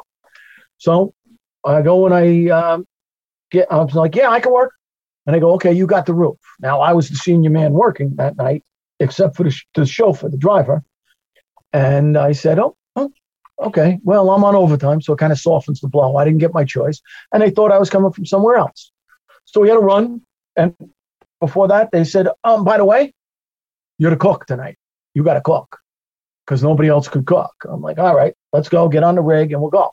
We get on the rig. We're just about ready to get out to go to the supermarket. We get a run. And it's around the corner from the firehouse in a place we called Little Mexico, 103rd Street, Lexington Park. And I got the roof. I go up to the roof, and there's a guy out the window above the fire. And I get on the radio. I say, there's a guy standing outside the roof, outside the window, holding on to the window frame, standing outside. And I said, I'm going to set up a roof rope. And they go, okay. The thing was that he was off on an angle. So they had to set up a weird one where it was an angle. And one of the guys from 26 Truck who came up, John McGann, lowered me, and Big Billy Donahue sat down on the ground with his belt on and ran the rope through there. So we went down. I went down. The guy jumped at me. I caught him. Anyway, I won a medal. I won the Gordon Bennett, which is the highest award in the FDLY for that roof rope rescue. And it was 2 days before Christmas. It was pretty wild. But the bad part is that the father, whose apartment it was, his 2 kids died. Okay. And I was in the back of the ambulance, and I'm sitting there and I'm shaking. My wife is pregnant with my first kid at the time. Okay. And I'm shaking. It's 1991. And my hands are going like this. And I see this father and his wife come out, and the dad is burnt. I mean, his cheeks are burnt. His eyebrows are missing. His hands are burnt. He made a push for his kids that would make any fireman proud. And I look at the medic sitting in the ambulance, and I said, I'm getting out. Get him in here. He goes, no. Firemen take precedent. I go, no way. Get him in here. Get him in here. And I go and I sit on the curb, and I'm still shaking, adrenaline, that post-adrenaline thing.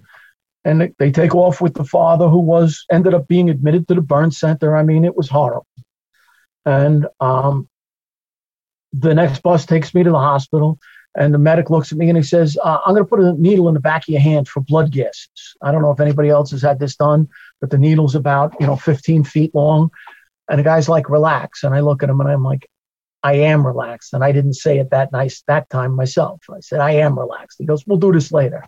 So I go to the hospital, and I'll never forget, the medic came back and found me and said, I just want you to know that was the most humane thing I have ever seen done. Thank you. And that meant more to me than anything. So I get promoted, and I go to a place called, I go into the Maxi Water Unit, engine 207, because I'm being punished, because I got in trouble when I made my rescue. When I showed up, my mustache was too long. It made U-turns on my face, and I was embarrassment to the fire department. So I got sent, because I got told to shave once before at the first bombing of the World Trade Center, because my mustache used to come in bright red. And I did. Nobody else was ordered to shave. So I said, I'm going to grow it back the way I like it. So I ended up in a place that was, they ran around a lot because they went to every multiple alarm in the city of New York. But they didn't get that much fire duty. So I was there for a while. But I ended up then getting moved right down the block to a tower ladder, 119. And I ended up, it's still funny, I ended up at an 18th alarm. It's one of the biggest fires in New York City history at the Hotel St. George. And I was there, and I saw my guys from Harlem at a fire in Brooklyn. It was like, never happened. It will never happen again. So that was a pretty interesting fire I was at, 18 alarms. You go into the Pineapple Street buildings. We were in a 95-foot tower ladder at the hotel that was under renovation, but there was fire on every floor. Just pick a floor you want to go to, any floor you want to go to. And so I ended up getting transferred from Brooklyn back up to where I wanted to go in Harlem. And I ended up UFO until further orders in 28 Truck, the Harlem Hilton, a great firehouse. And I thought I might get the spot there, but that didn't happen. So I ended up in a place called 42 Truck, La Casa de Elefante, the Elephant House. Because their firemen back in the heyday were all huge guys.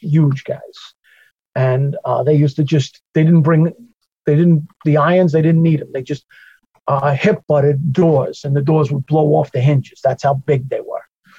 So I was there from 96 to 2000. July 1st of 2000, I got promoted to captain, and I was covering around, bouncing in different parts of, I ended up in the 15th Division, and I was what we call an R group. An R group is a relief group, and you cover specific firehouses. And I had a great R group, the 25R group in Brooklyn for captains. It was engine 290, engine 234, ladder 113, ladder 132, and ladder 175. And it was a great R group. And I bounced around there, and then 9/11 happened, and I ended up being assigned to ladder 123. That's a hell of a journey up to that point. And, you know, I think one thing that you talked about before kind of resonated with me. The rescues that you had, firstly, that's a sum of all your training. So, I mean, you know, so many other versions of that night, that man would have perished as well. But because of, you know, that, and then also having the out of box thinking that your officer had in that one time going to the neighboring apartment reminds me of my captain. We had this huge pallet fire, and all the rest of the department kind of went moth to the flame, and rightly so. But I'll never forget Terry kind of taking a step back, looking at the map of the area, finding like a huge retention pond that actually you could drive the engine down, cut the chain, went down that way, ended up rescuing an entire crew that was being burned up. And so, yeah, I mean, that just really highlights the leadership that you're talking about. But another thing that I found, because in my career, I've had a lot of people not make it, especially from cardiac arrest. If you go in cardiac arrest and I'm your fire medic, you're fucked. There's no other way of putting it, because I'm the reaper when it comes to that. And so your knowledge or your understanding that you've trained so hard for what you do, I think there's a mental health element as well. When we lose people, and we lose people all the time, if you know in your heart of hearts that you hadn't trained, that is going to haunt you. But if you know in your heart of hearts that you did everything you could to prepare for that day, then you can kind of at least have some peace and understanding that it was in God's hands, or whatever deity or universe you believe in. But yeah, as they say, you know, let no man's ghost. Let no man's ghost come back and say, my training let me down. Thank you. I butchered it. I appreciate you pulling me out of that hole. No problem. No problem. And very honestly, I agree with that wholeheartedly, because if you train and you keep training and you train all the time, and we train on ropes all the time. So I knew what I was going to do on that rope. I knew what was happening on that rope. Was I scared? Absolutely, I was scared. If people are not scared in the fire service when things like this are going on, they're a fool. Okay? But again, the training, it pays immeasurable dividends. Okay? And if you're not training your people to succeed, there's something wrong with you.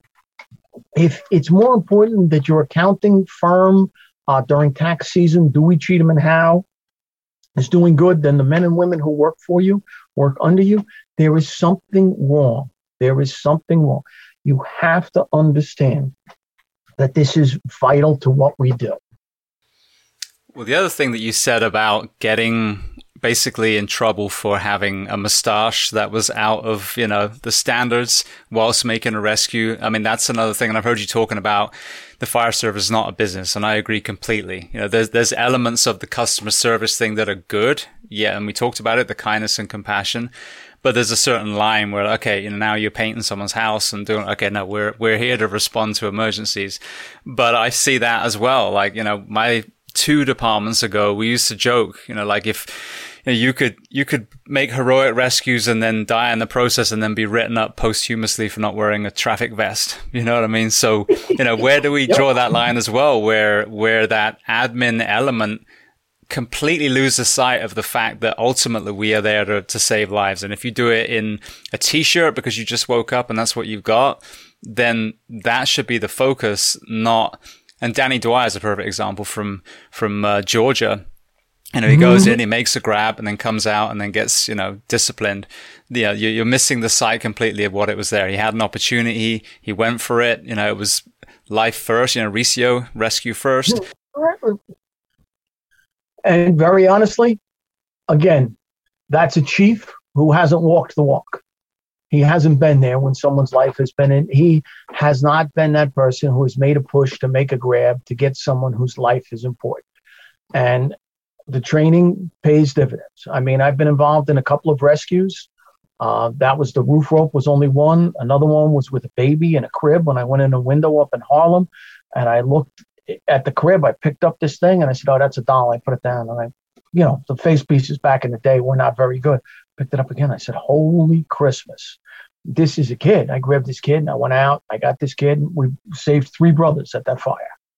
And it was amazing. And another one, there was a kitchen fire, and it was in the Hasidic Jewish community, and the guys were all upstairs, but the smoke detector didn't work. And we go up the stairs, and we're pulling these people out of their beds and getting them down the stairs. And we saved 4 people at that fire. They were amazing. Guys did a phenomenal job. So again, it's your training. I mean, one of my guys went to the rear and went in the rear bedroom. He said, I'm going in the rear. We communicated, okay, we'll take the ones off the stairs. And we went upstairs and we went off the stairs.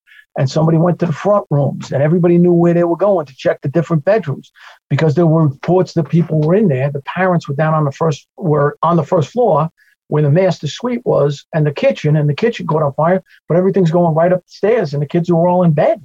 They're unconscious, So, I mean, guys, it's that you can't say it enough, that the training pays its dividends. Absolutely. Well, you talked about the rescue in the first World Trade bombing. So I'd love to just kind of hear, what that entire call was like through your eyes then, and then kind of transition to obviously the horrific second attack that we had in 2001. Well, the first one was, I was driving. It was the first Friday of Lent. We went out to get lunch. Again, I was cooking. I was making stuffed flounder. This was 1993. It was going to be $10 a man. A lot of money back then for lunch. But it was flounder stuffed with crab and shrimp. And we were getting ready to cook. We got a call to a church up on 120th Street for a carbon monoxide leak. And we're at the church up there, and you can hear the alarm come in for the World Trade Center, because we were still in Manhattan. And I was driving, and they said, any box, any company that is not needed, the battalion is to release them immediately. So we were the second due ladder company at this box up in Harlem, and the battalion released us. And we get on the air and we say, we're back in service. We're 10-8 and available. And they go 10-4. We start going back to the firehouse. We get back towards the firehouse, and we're just about ready to back in the firehouse, and we get a run to the World Trade Center from 102nd Street in Harlem. So that's like, going from California to Texas. That's what I equate it to. That's how far away it is for us in the terms of responses. And we go down there, and we get down there, and I'm driving. So I drop them off. I go park the rig, and I shut the rig down because, we're going to be there for hours. You can see it. And I go trying to find out where they are, because they went in. They were assigned to go check elevators. So what happened in the first bombing is we had to go up to the 50th floor, was where the elevator machinery rooms were. And the elevator lobby for the low-rise bank of elevators that went from 1 to 48 was on the 48th floor. So we start up there. Captain is up on the 50th floor with the elevator mechanics and our senior man, Jim Tierney. Jimmy Tierney was used to smoke 3 packs of Luckies a tour. Okay, and he always had the OV, the outside vent, and he didn't ride backwards. So we used to call the seat across from him the cancer seat, because he would, on runs, he would smoke 2 or 3 cigarettes on one run. Okay, and that did catch up with him in the end. But Tierney was there, Johnny Colon, Skip Panettiere, Billy Duffy, myself, and Jack Culkin was the captain. And we walked up 50 floors. Then we walked down to the 48th floor, And the elevators, they would release the brakes on the elevators, and the counterweights are always a little heavier than the elevators. So they would come up, and we would open up the elevators, and sometimes they'd be empty. Sometimes there'd be a couple of people. Oh, thank God, we've been in there for 3 hours or whatever else. We get them all done. We got one elevator left to go. And the elevator starts coming up. We open up the elevator, and there are 10 bodies on the floor. And they look like they're dead. They're covered in soot. They're blackened. The elevator door was blown off, as I said, in the basement level, and they were in a chimney, and they were there. We hear somebody moan, give a mayday, mayday, mayday. We got these people on the floor. We said, we got multiple victims on the 48th floor. We need help. Well, the next thing you know, because there was a staging area on the 50th or the 51st floor, I see these guys, Jerry Tracy, Chief DiBernardo, they're all coming down to help us, and we're getting all these people out. And there were a couple of them that were in critical condition. They were so far exposed to this stuff. We got them all out. They all survived, but there was a husband and wife team that had said goodbye to each other. Okay? And they told us that afterwards. So we ended up being on the news that night. There's an iconic interview of us being on the news that night from the World Trade Center. My parents saw me in Florida on World News Tonight. The next day, I got to go in, and my chief says, I want you to put all your medals on, and I want you to go in there. So I went in there, and again, my mustache was red. It was a little long, so I was told to shave then. So I did shave. Okay? Then nobody else was ordered to shave, so I said, hell with it, I'm going to grow it back, and that's when I got in trouble the second time. But that was it was amazing. Seeing those people, they all survived, and getting everybody out of there and going that far. And that was the first time. And we did good. And then the second time, I was working on September 11th, I was working at the fire academy because I had been at a party the day before. And that was my normal tour the day before. So I did a mutual. I flipped it. I said, I'm going to go that day to the fire academy for this day. So they had to get somebody to fill my spot, which they did. So on the 10th, I was at a party for my old firehouse where I was a lieutenant. 73 and 42 was the rededication of the firehouse, rededication of the hole in the wall, as we called it. And 11 people who were at that party did not see sunset the next day, including the chief of department, Pete Gansey, Bill Feehan, Father Judge, Brian Ahern, Joe Marchbanks, and I can go on and on and on. But there were 11 guys who were at that party that did not see the end of the next day. So I got there, and the guy comes up to me as we're down there, and he has an American flag. And I said, what are you doing with that flag? And he goes, I don't know. It was on the ground. I picked it up. I said, we got to get that up. We got to get that up. So I look at guys, anybody got any rope? And the guys were like shell shocked. And nobody moved. And I said, all right. I went and got a ladder myself as a captain, which is unheard of. And I threw the ladder up and I said, anybody got a piece of line? And one of the guys broke out a piece of line out of his pocket. It had probably been there since Proby school. It was dried. It was crinkled. I got a knife out. I'm trying to cut it. And I put a flag up on a light pole. From what I understand, it was the first flag raised to Ground Zero. I don't know that to be fact. I think it might be, but I'm not 100% sure. But I put this flag up. A photographer, Andrew Savulich, took a picture of it, and it ended up in the New York Daily News. It ended up on the cover of U.S. News and World Report. It ended up on the cover of Reader's Digest, and it ended up on the cover of WNYF with New York firefighters. And the next day, my father saw it down in Florida. And I get a call 2 days later. And my father, being a military veteran, is like, hey, asshole, the flag's backwards. And I'm like, but it's not, Pop. Flag's pointing north. Okay? Photographer had to come around to the other side to get the picture of the ladder. And he came around the other side. And he said, oh, okay, well, then the photographer's an asshole. Well, not really, but at least I was out of control. But the flag was where we could put it up as best we could get it to pointing north. So, but the paradigms, the perceptions, and all that. But it just, one of the guys who was at that party, Pete Beerfield, was at the medical office and had made a rescue a couple of nights earlier and was there because he hurt his back getting this person out of a window in a project. And he didn't have to go there, and he went there. And he left a note in a locker at the tent house. And he said, "My name's Pete Beerfield. Tell my wife I love her. Tell my family I'm sorry, but I got to do what I got to do." And he went. And Pete's dad at his funeral said he got his son back in 26 pieces. Ray Murphy, who was at the party working the next day, Ray Murphy survived the first collapse. They found a wounded fireman, sent a couple of his guys back, and he and another guy walked to the next building and were killed in the collapse. So there were things that go through your head. We didn't even know Pete Beerfield was missing till 3 days later.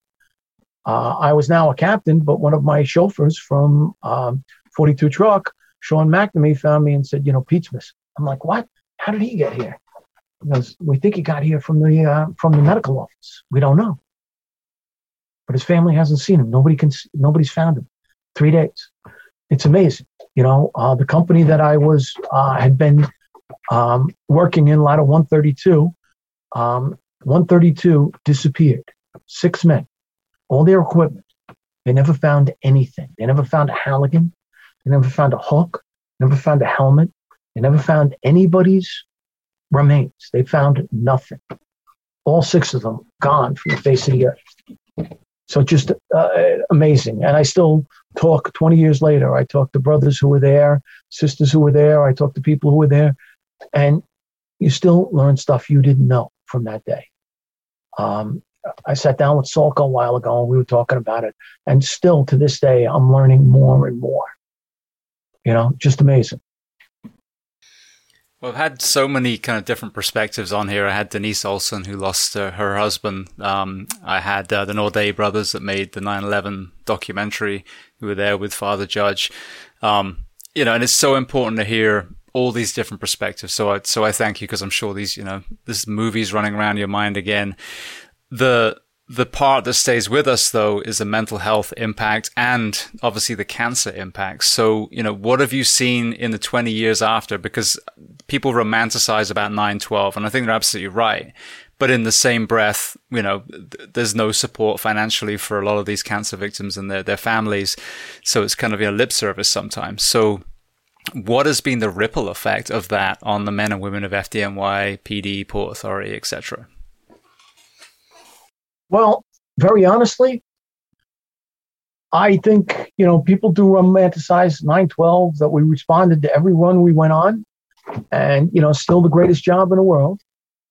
But there are a lot of people dead from cancers, and there are a lot of people still dying from cancers. And it has to be funded. These people have to get what they deserve. It's only right. And, our politicians, there is a lot of lip service in politics. No ifs, ands, or buts, but we have to make sure that these people are taken care of all the time. All of the people who were there, all of the people who were exposed to get taken care of. I mean, what's going on? You've got to just make sure that you talk to your politicians and understand that they are supporting the men and women who were down there, the brothers and sisters. I got friends from all over the country who were there. Bobby Halton was there. My buddy Chris from Sacramento was there with the task force. There were people from all over the country there. You got to support the men and women who were there. But the other thing that I'm very, very, how do I put this properly, aware of is the people out there who are scamming. The men and women who say they were there and were never there. And they're trying to take money and they're trying to take benefits from other people who deserve it. Okay? People have to be, you have to go and do your due diligence to make sure you find out that this person was there. I have seen people giving speeches on about 9/11 who were never there, and I have given speeches on 9/11. Last year, I was truly honored on 9/11. It was a couple of days before, but Goodfellow Air Base asked me to come down and talk to the military fire service recruits at Goodfellow Air Base in San Angelo, Texas, about 9/11. And I went down there and I talked to them. And very honestly, I have talked to people. I have been out to Sacramento and done a stair climb. I've been to Missouri and done a stair climb and talked to people on 9/11. If I do anything, I will never take a dime. I will make sure that a donation is made to a charity for the widows and orphans or to the cancer or whatever else, to something for that. Now, the military, I wouldn't even ask for a charity donation because I was so proud to be down there at Goodfellow Air Base. But I was down there and talked to, it's the Marine Corps, the Navy, the Army, the Air Corps, and the Coast Guard. And it's also the Supply Corps, which is where they house all of their equipment.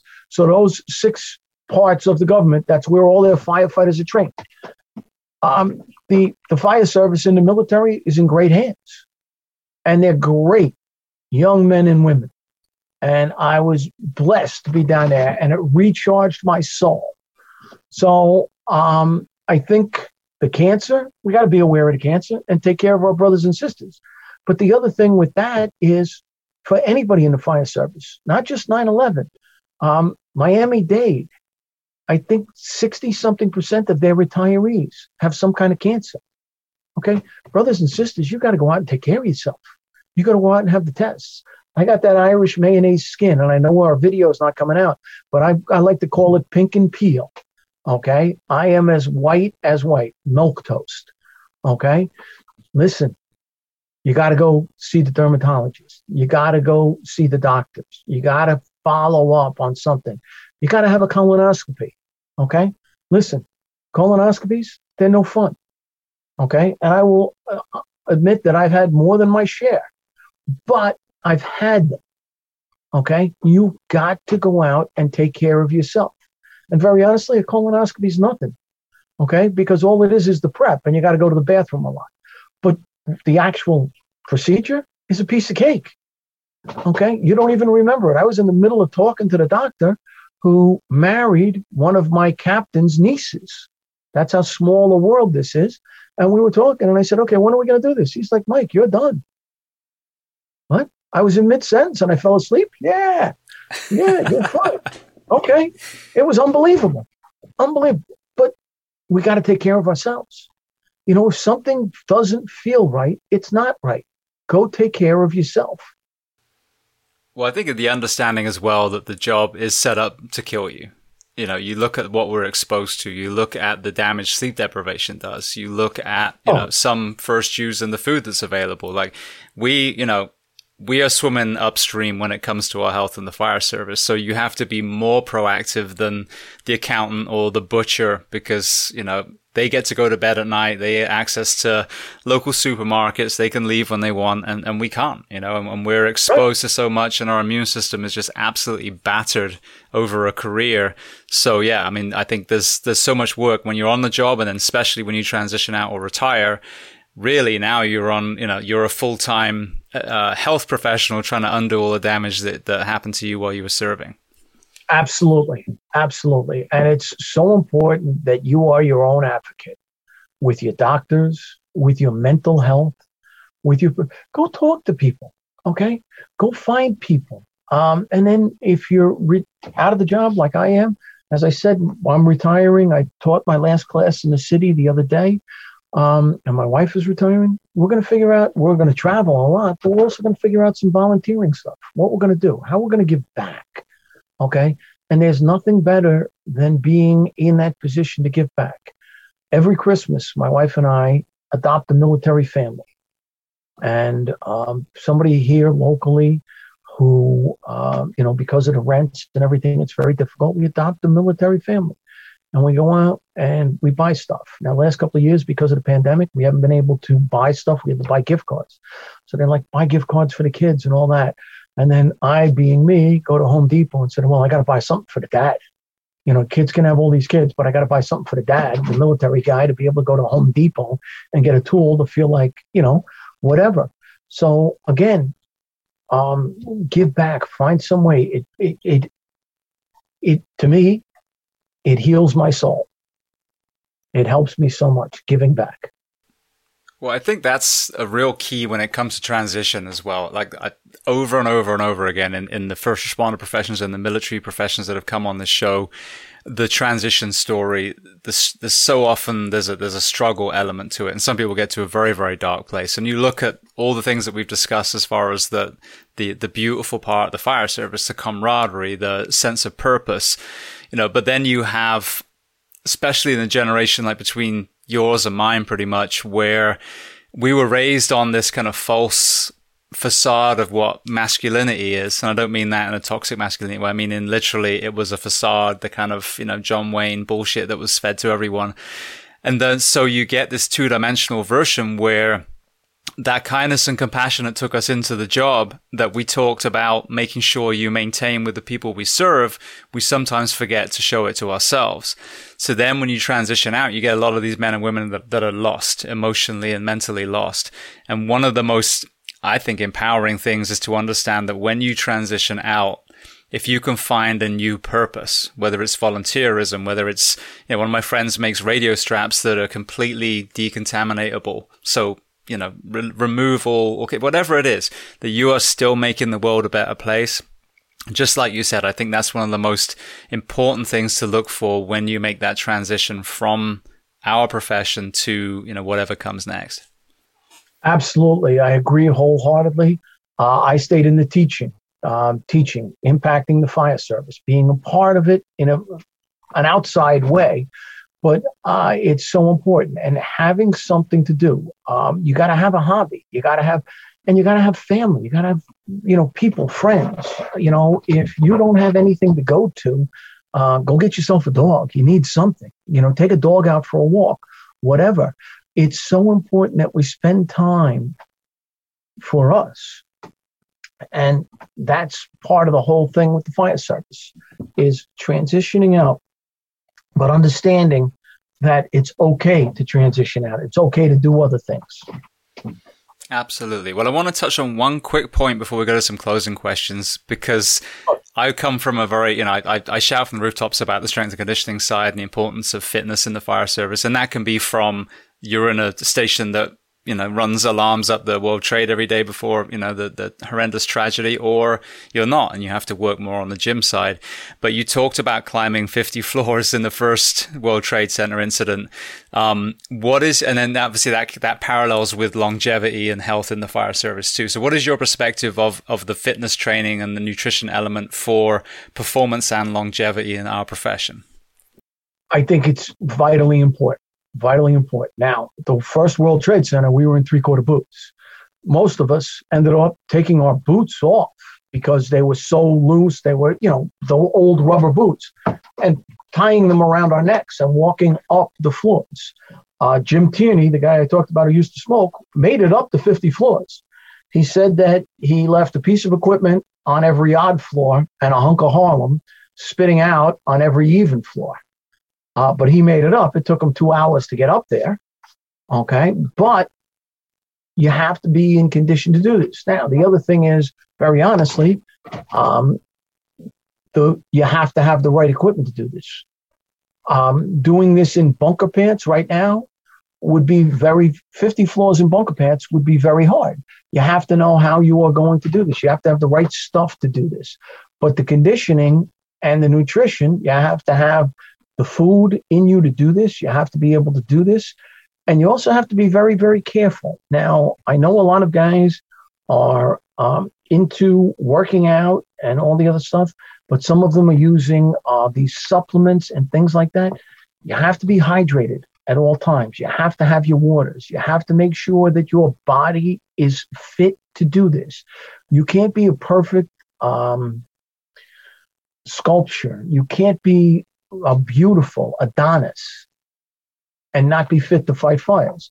I used to work with a guy who was a triathlete, and we used to call him Porcelain because every fire he went to, he got hurt. Okay? Something hurt. I hurt my shoulder. By the way, do you have an application for that triathlon? I'm going to run a triathlon, but I'm not physically fit enough to pull ceilings. Okay? It is a balance. It is a work balance between both of those things. Okay? Fitness, nutrition, and the right muscle groups to be doing what we're doing, using your shoulders, using your arms to be able to hit, to be able to use a Halligan, to be able to use an axe, to do the stuff we need to do. And if you need help with it, ask your senior person, get some training, and do some stuff that'll make you better at those tasks. The tasks that you are required to do in your department, be good at them. No, that's so good to hear. And I think it mirrors what so many people on here have said. And there's some great training modalities that do mirror what we do. But as you were saying, if you've got a 50-story building next to you, then there's no better way to prepare for that than doing stairs, if you don't get called to it all the time. But then conversely, if you're in a place that's basically, single-story, single-family homes, then yeah, maybe your training will look a little different. Now, you talked about taking the 3/4 length boots off. I just wanted to throw this at you. I have, again, a very unusual lens because I'm from the UK originally. I've worked in all these different fire departments. Out west, our helmets were a lot smaller. I've come over here, I've had the large helmets. I've seen the draw towards the leather helmets, but then you look in the carcinogen element and leather is a big sponge. But one thing that really turns my stomach is this kind of like tearing apart of, for example, the European helmets. Now, I'm a huge fan of innovation. Whatever can increase my chance of making a rescue, I think is important for us to pull in. We'll be innovative with, ticks and those kind of things. But when it comes to the helmets, for example, it kind of, to me, is the example of how we looked at mental health for the longest time, like we hang on to them. I think it's an amazing part of our history, but to me, it would be like the Navy SEALs still wearing the tin helmets from World War I. So how do we separate tradition, which I think is courage and compassion and, camaraderie, but get away from latching onto clothing and tools when it comes to tradition and get our men and women to maybe be a little more progressive with what we're wearing and carrying? I think that's through, again, training. And, we still have departments out there getting pike-headed axes, okay? A one-dimensional tool. Why? Well, because we've always done this. We still have departments that have ladders on the outside of their pumpers, and they have a 24 and a 16, and the roof ladder's on the outside. Well, if I'm stuck on a second floor, I want the 24 being there, okay? Why isn't the 24 on the outside? Because the apparatus manufacturer thought it looked better this way, and they put it on there? Well, that's bullshit, okay? Put the ladders on there to way that'll fit you. We have to get the European helmets in here and get testing done, okay? See how they feel, see how they work, see how they're done. I am a traditionalist. I love the old helmets. I like them. I've used them a lot. They've gotten beat up. I haven't had stuff go down my neck as much. And again, we were wearing the old coats, the 3/4, the boots and the 3/4 coats. Okay. And stuff was going down. You were pulling ceilings and embers were going down your neck. And that's one of the things that helped you. It depends on how the helmets work. I haven't seen them in our area be tested yet. And they have to be. They have to be. And everything else. Listen, thermal imaging cameras have come so far with the testing and everything else. It's amazing. Now you have the little ones. The face pieces are now going to be heads-up displays. We're going to be like a fighter pilot pretty soon in our SCBA. But we also have to remember that technology fails. And I can't show it to you because we're on audio, but one of my favorite pictures that I use in a lot of my PowerPoint presentations is me at LaGuardia Airport, New York City, with the paper towel dispenser. There was a pile of paper towels on the floor that was about 4 feet high. And I can't get paper towel to come out of that thing anytime I need it to. I'm always like, my hand is running under there and I'm moving it around and everything. Well, this time, whatever happened, technology failed, and there was 4 feet. The entire roll of paper was sitting on the floor of the bathroom. Okay? Technology fails. You have to know your basics to save yourself and save your crew. Okay? You have to know where you're going. Whatever the technology is, whatever we're doing, you still have to be able to do your job without it. I couldn't agree more. I can remember a specific tick training that we did, and I kind of got pulled in to the screen and could see everywhere I was going.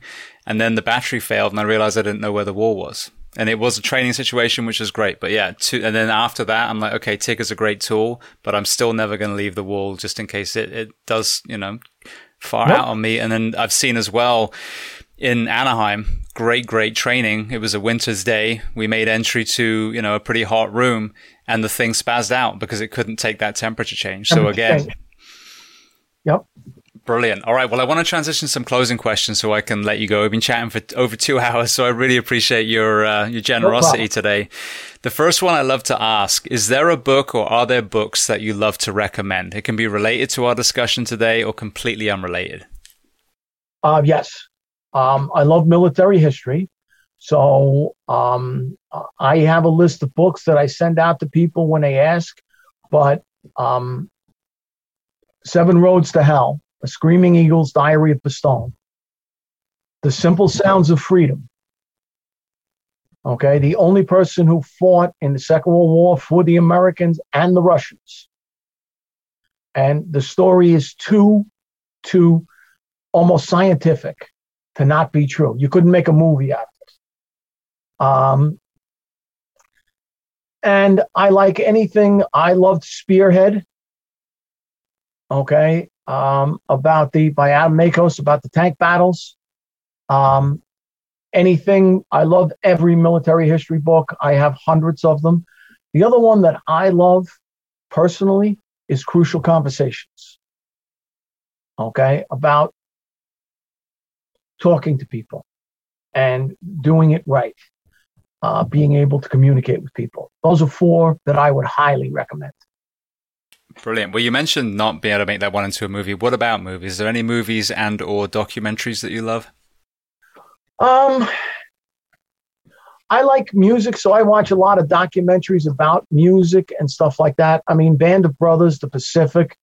I've read both of those, the books, With the Old Breed, my Helmet for My Pillow. They were great books. And again, the Band of Brothers book was phenomenal. It's in my library. I love it. Those are phenomenal things. There was also a series on Netflix called Medal of Honor that I loved. Speaking of Band of Brothers, that's the example I use when we're talking about that facade of masculinity. When you have the dramatization, I'm actually getting, hopefully, the actor that portrayed the medic in that show on. I had Captain Dale Dye, who was actually, he worked with stunt people too, and I do stunts on the side, so I worked with him, and he came on the show a while ago. But there is no better example of that kindness and compassion and that impact of war than that show, because at the beginning and the end of every episode, you have these true heroes of Easy Company 60 plus years later, still in tears trying to recall what they went through. So this whole, boys don't cry, rub some dirt in it bullshit. If you want to kind of reprogram that, watch the Band of Brothers and you'll see what a real hero looks like. Very honestly, listen, I cry like a schoolgirl. If you haven't seen, look at the speech I gave when I got the Lifetime Achievement Award at FDIC when I talked about my wife. And my daughter still talks about her dad blubbering up on a stage talking about her mom. And I couldn't do it. I'm getting emotional just thinking about it. I mean, my wife has been my support forever and my rock. So her standing behind me and letting me, almost like that song, The Wind Beneath My Wings, that Bette Midler, letting me fly and she'd be taking care of everything at home. It meant the world to me. I mean, I'll cry at the drop of a hat. Okay, because I'm an Irishman. I wear my heart on my sleeve. You know what I'm thinking. I guarantee it. You know what I'm thinking in 30 seconds. Well, I think that's what empathy is. That's why you become a firefighter. It's because you don't want people to suffer and you don't want people to hurt. You don't want people to die. And you want to make it better. Exactly. So then to deny the very emotions that took you to the uniform is insanity. Yep. And then the other one, just because we were talking about it, as you brought it up, there's a book called Flyboys. It talks about Bush Sr., the president, and about how at this place they were bombing Iwo Jima, but they were Chiyo Jima was the communication system, and how all the pilots were swept in by the currents to the island and ended up being cannibalized, except for Bush Sr. And Bush Sr. was swept out. The winds were blowing a different direction on that day. Fate, unbelievable. And he got picked up by a submarine. But 60 years later, he's on that island with one of the Japanese guards in this book. And it's what we talked about with Band of Brothers. And he asks the guard, do you remember seeing my plane go down? Did you see any of the other guys in the plane? Because he laid the plane in a certain way so they could get out. And they don't think anybody got out. But he was asking this Japanese guard 60 years later, did you see any other parachutes? And just amazing what these men went through. Absolutely, which kind of circles right around to your early life with your dad. Yep, absolutely. So the next question, is there a person or are there any people that you would recommend to come on this podcast as a guest to speak to the first responders, military, and associated professions of the world? Well, I think you've had a lot of the guys I like. You've had John Walters, correct? Yes, sir. Yeah, I actually was talking to him the other day. Yeah, so he was the other person that kind of connected me with you. And Mike Galliano, Dave Gallagher from, he's down in Florida now, but he was in Ohio, Yuba Heights, Ohio. He's a great one. How about Mike Champo, Lieutenant Champo? It's funny. He has come because I go to the Orlando Fire Conference every year, and I procrastinate by minutes and always miss his class. So I've never really spoken to him, but I've been at the conference doing a class right next to his class. But yeah, he's someone I need to get on as well. And another one who would be very interesting is my friend Paul Hagelin. Paul Hagelin was the captain of Rescue 4, and his brother Danny and I grew up together. We were a couple of months apart in age. And Danny was a fireman in Rescue 4. Paul was the captain. And Danny has since passed of 9/11 cancer. And Paul's got a great history in the FDNY, And he would be an excellent person to talk to. Well, thank you. Yeah, I think that would be, all three of them sound amazing. But yeah, having someone who is a firefighter who's also lost someone post 9/11, I think that would be a very important story to tell. Absolutely. And Danny was a great, great guy. And, just horrible. I'm so sorry to hear that. And that's again, why we need to keep talking about it, because seeing that fight for the financial side a few years ago just nauseated me. Oh, yeah. All right. Well, then the last question before we make sure people know where to find you and, any places to reach out to you for classes or not, depending on what you're going to be doing from now on. What do you do to decompress? You talked about fishing for peace and quiet. Is there anything else? I like sitting in my easy chair and reading a book. I like just relaxing. I do play probably a little too much. I like to play word games to test my brain on my phone. So I sometimes spend a little too much time playing word games, but I love the English language. I love words and I love reading. My wife did give me an e-reader because I travel, and she goes, instead of carrying 3 books with you, you can bring this and read them. So I do like that for traveling. I do like to hold a book in my hand, and I've got books everywhere. but I love reading, and I like to go back to reread stuff. I just reread Cannery Row, and I loved it. I reread To Kill a Mockingbird probably for the 15th time, and I still love every part of it. I am now rereading Last of the Mohicans, and I just love to read. So that's part of what I do to decompress, to sit down. I also love going to live music shows. My wife's brother and I, he's one of my dear, dear friends. He's my brother-in-law, but we love to go to shows. And we, before the pandemic, we were going to probably 2 to 3 shows a month. He has retired. He worked for the Electricians Union in New York City. So we're starting to get back into it. We're going up to Daryl's house to see James McMurtry, who we both love. I don't know if you've read Lonesome Dove by Larry McMurtry, no, but Larry is his father. Well, Lonesome Dove is an amazing book. So we're going up to see James McMurtry. I love to go to any kind of live music show, little places in town that have somebody there. I think musicians are just some of the bravest people in the world. Go out in front of an audience and play, to me, takes courage and talent that I don't have. And the other thing that I'm amazed at is the musician brain, which is different than my brain, where some of these guys that I see are playing the guitar, the harmonica, and singing. I mean, I couldn't do one of those things, and they're doing 3 at the same time. It just amazes me how talented they are. No, it is incredible, because I'm that guy that doesn't remember any of the words for any song. So if I was a songwriter, I wouldn't even be able to remember my own songs. So, all right. Well, then for people listening, where are the best places online to learn more about you, to try and get you and Mike to, their department and anywhere else in cyberspace that you think they should be looking? They can hit me up on Facebook. I'm on Mike Dugan at Facebook. Also, if you ask me to be your friend on Facebook, I will send you to my public profile page, Captain Dugan. And also my website is captaindugan.com. And my email is really simple because I'm old school. It's Dugan, my last name, Dugan, fire, F-I-R-E, at AOL.com. I still have AOL, yes, because I've had it forever. And I don't like change.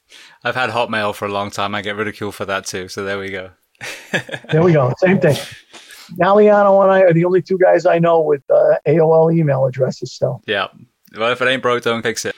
Well, Mike, I want to say thank you so much. It's been such an amazing conversation. We've been all over the place. And before we started recording, that was kind of the thing. I told you it was going to be a chronological timeline. And here we are now, almost 2.5 hours later. So I just want to thank you so much for being so generous with your time and telling your story today.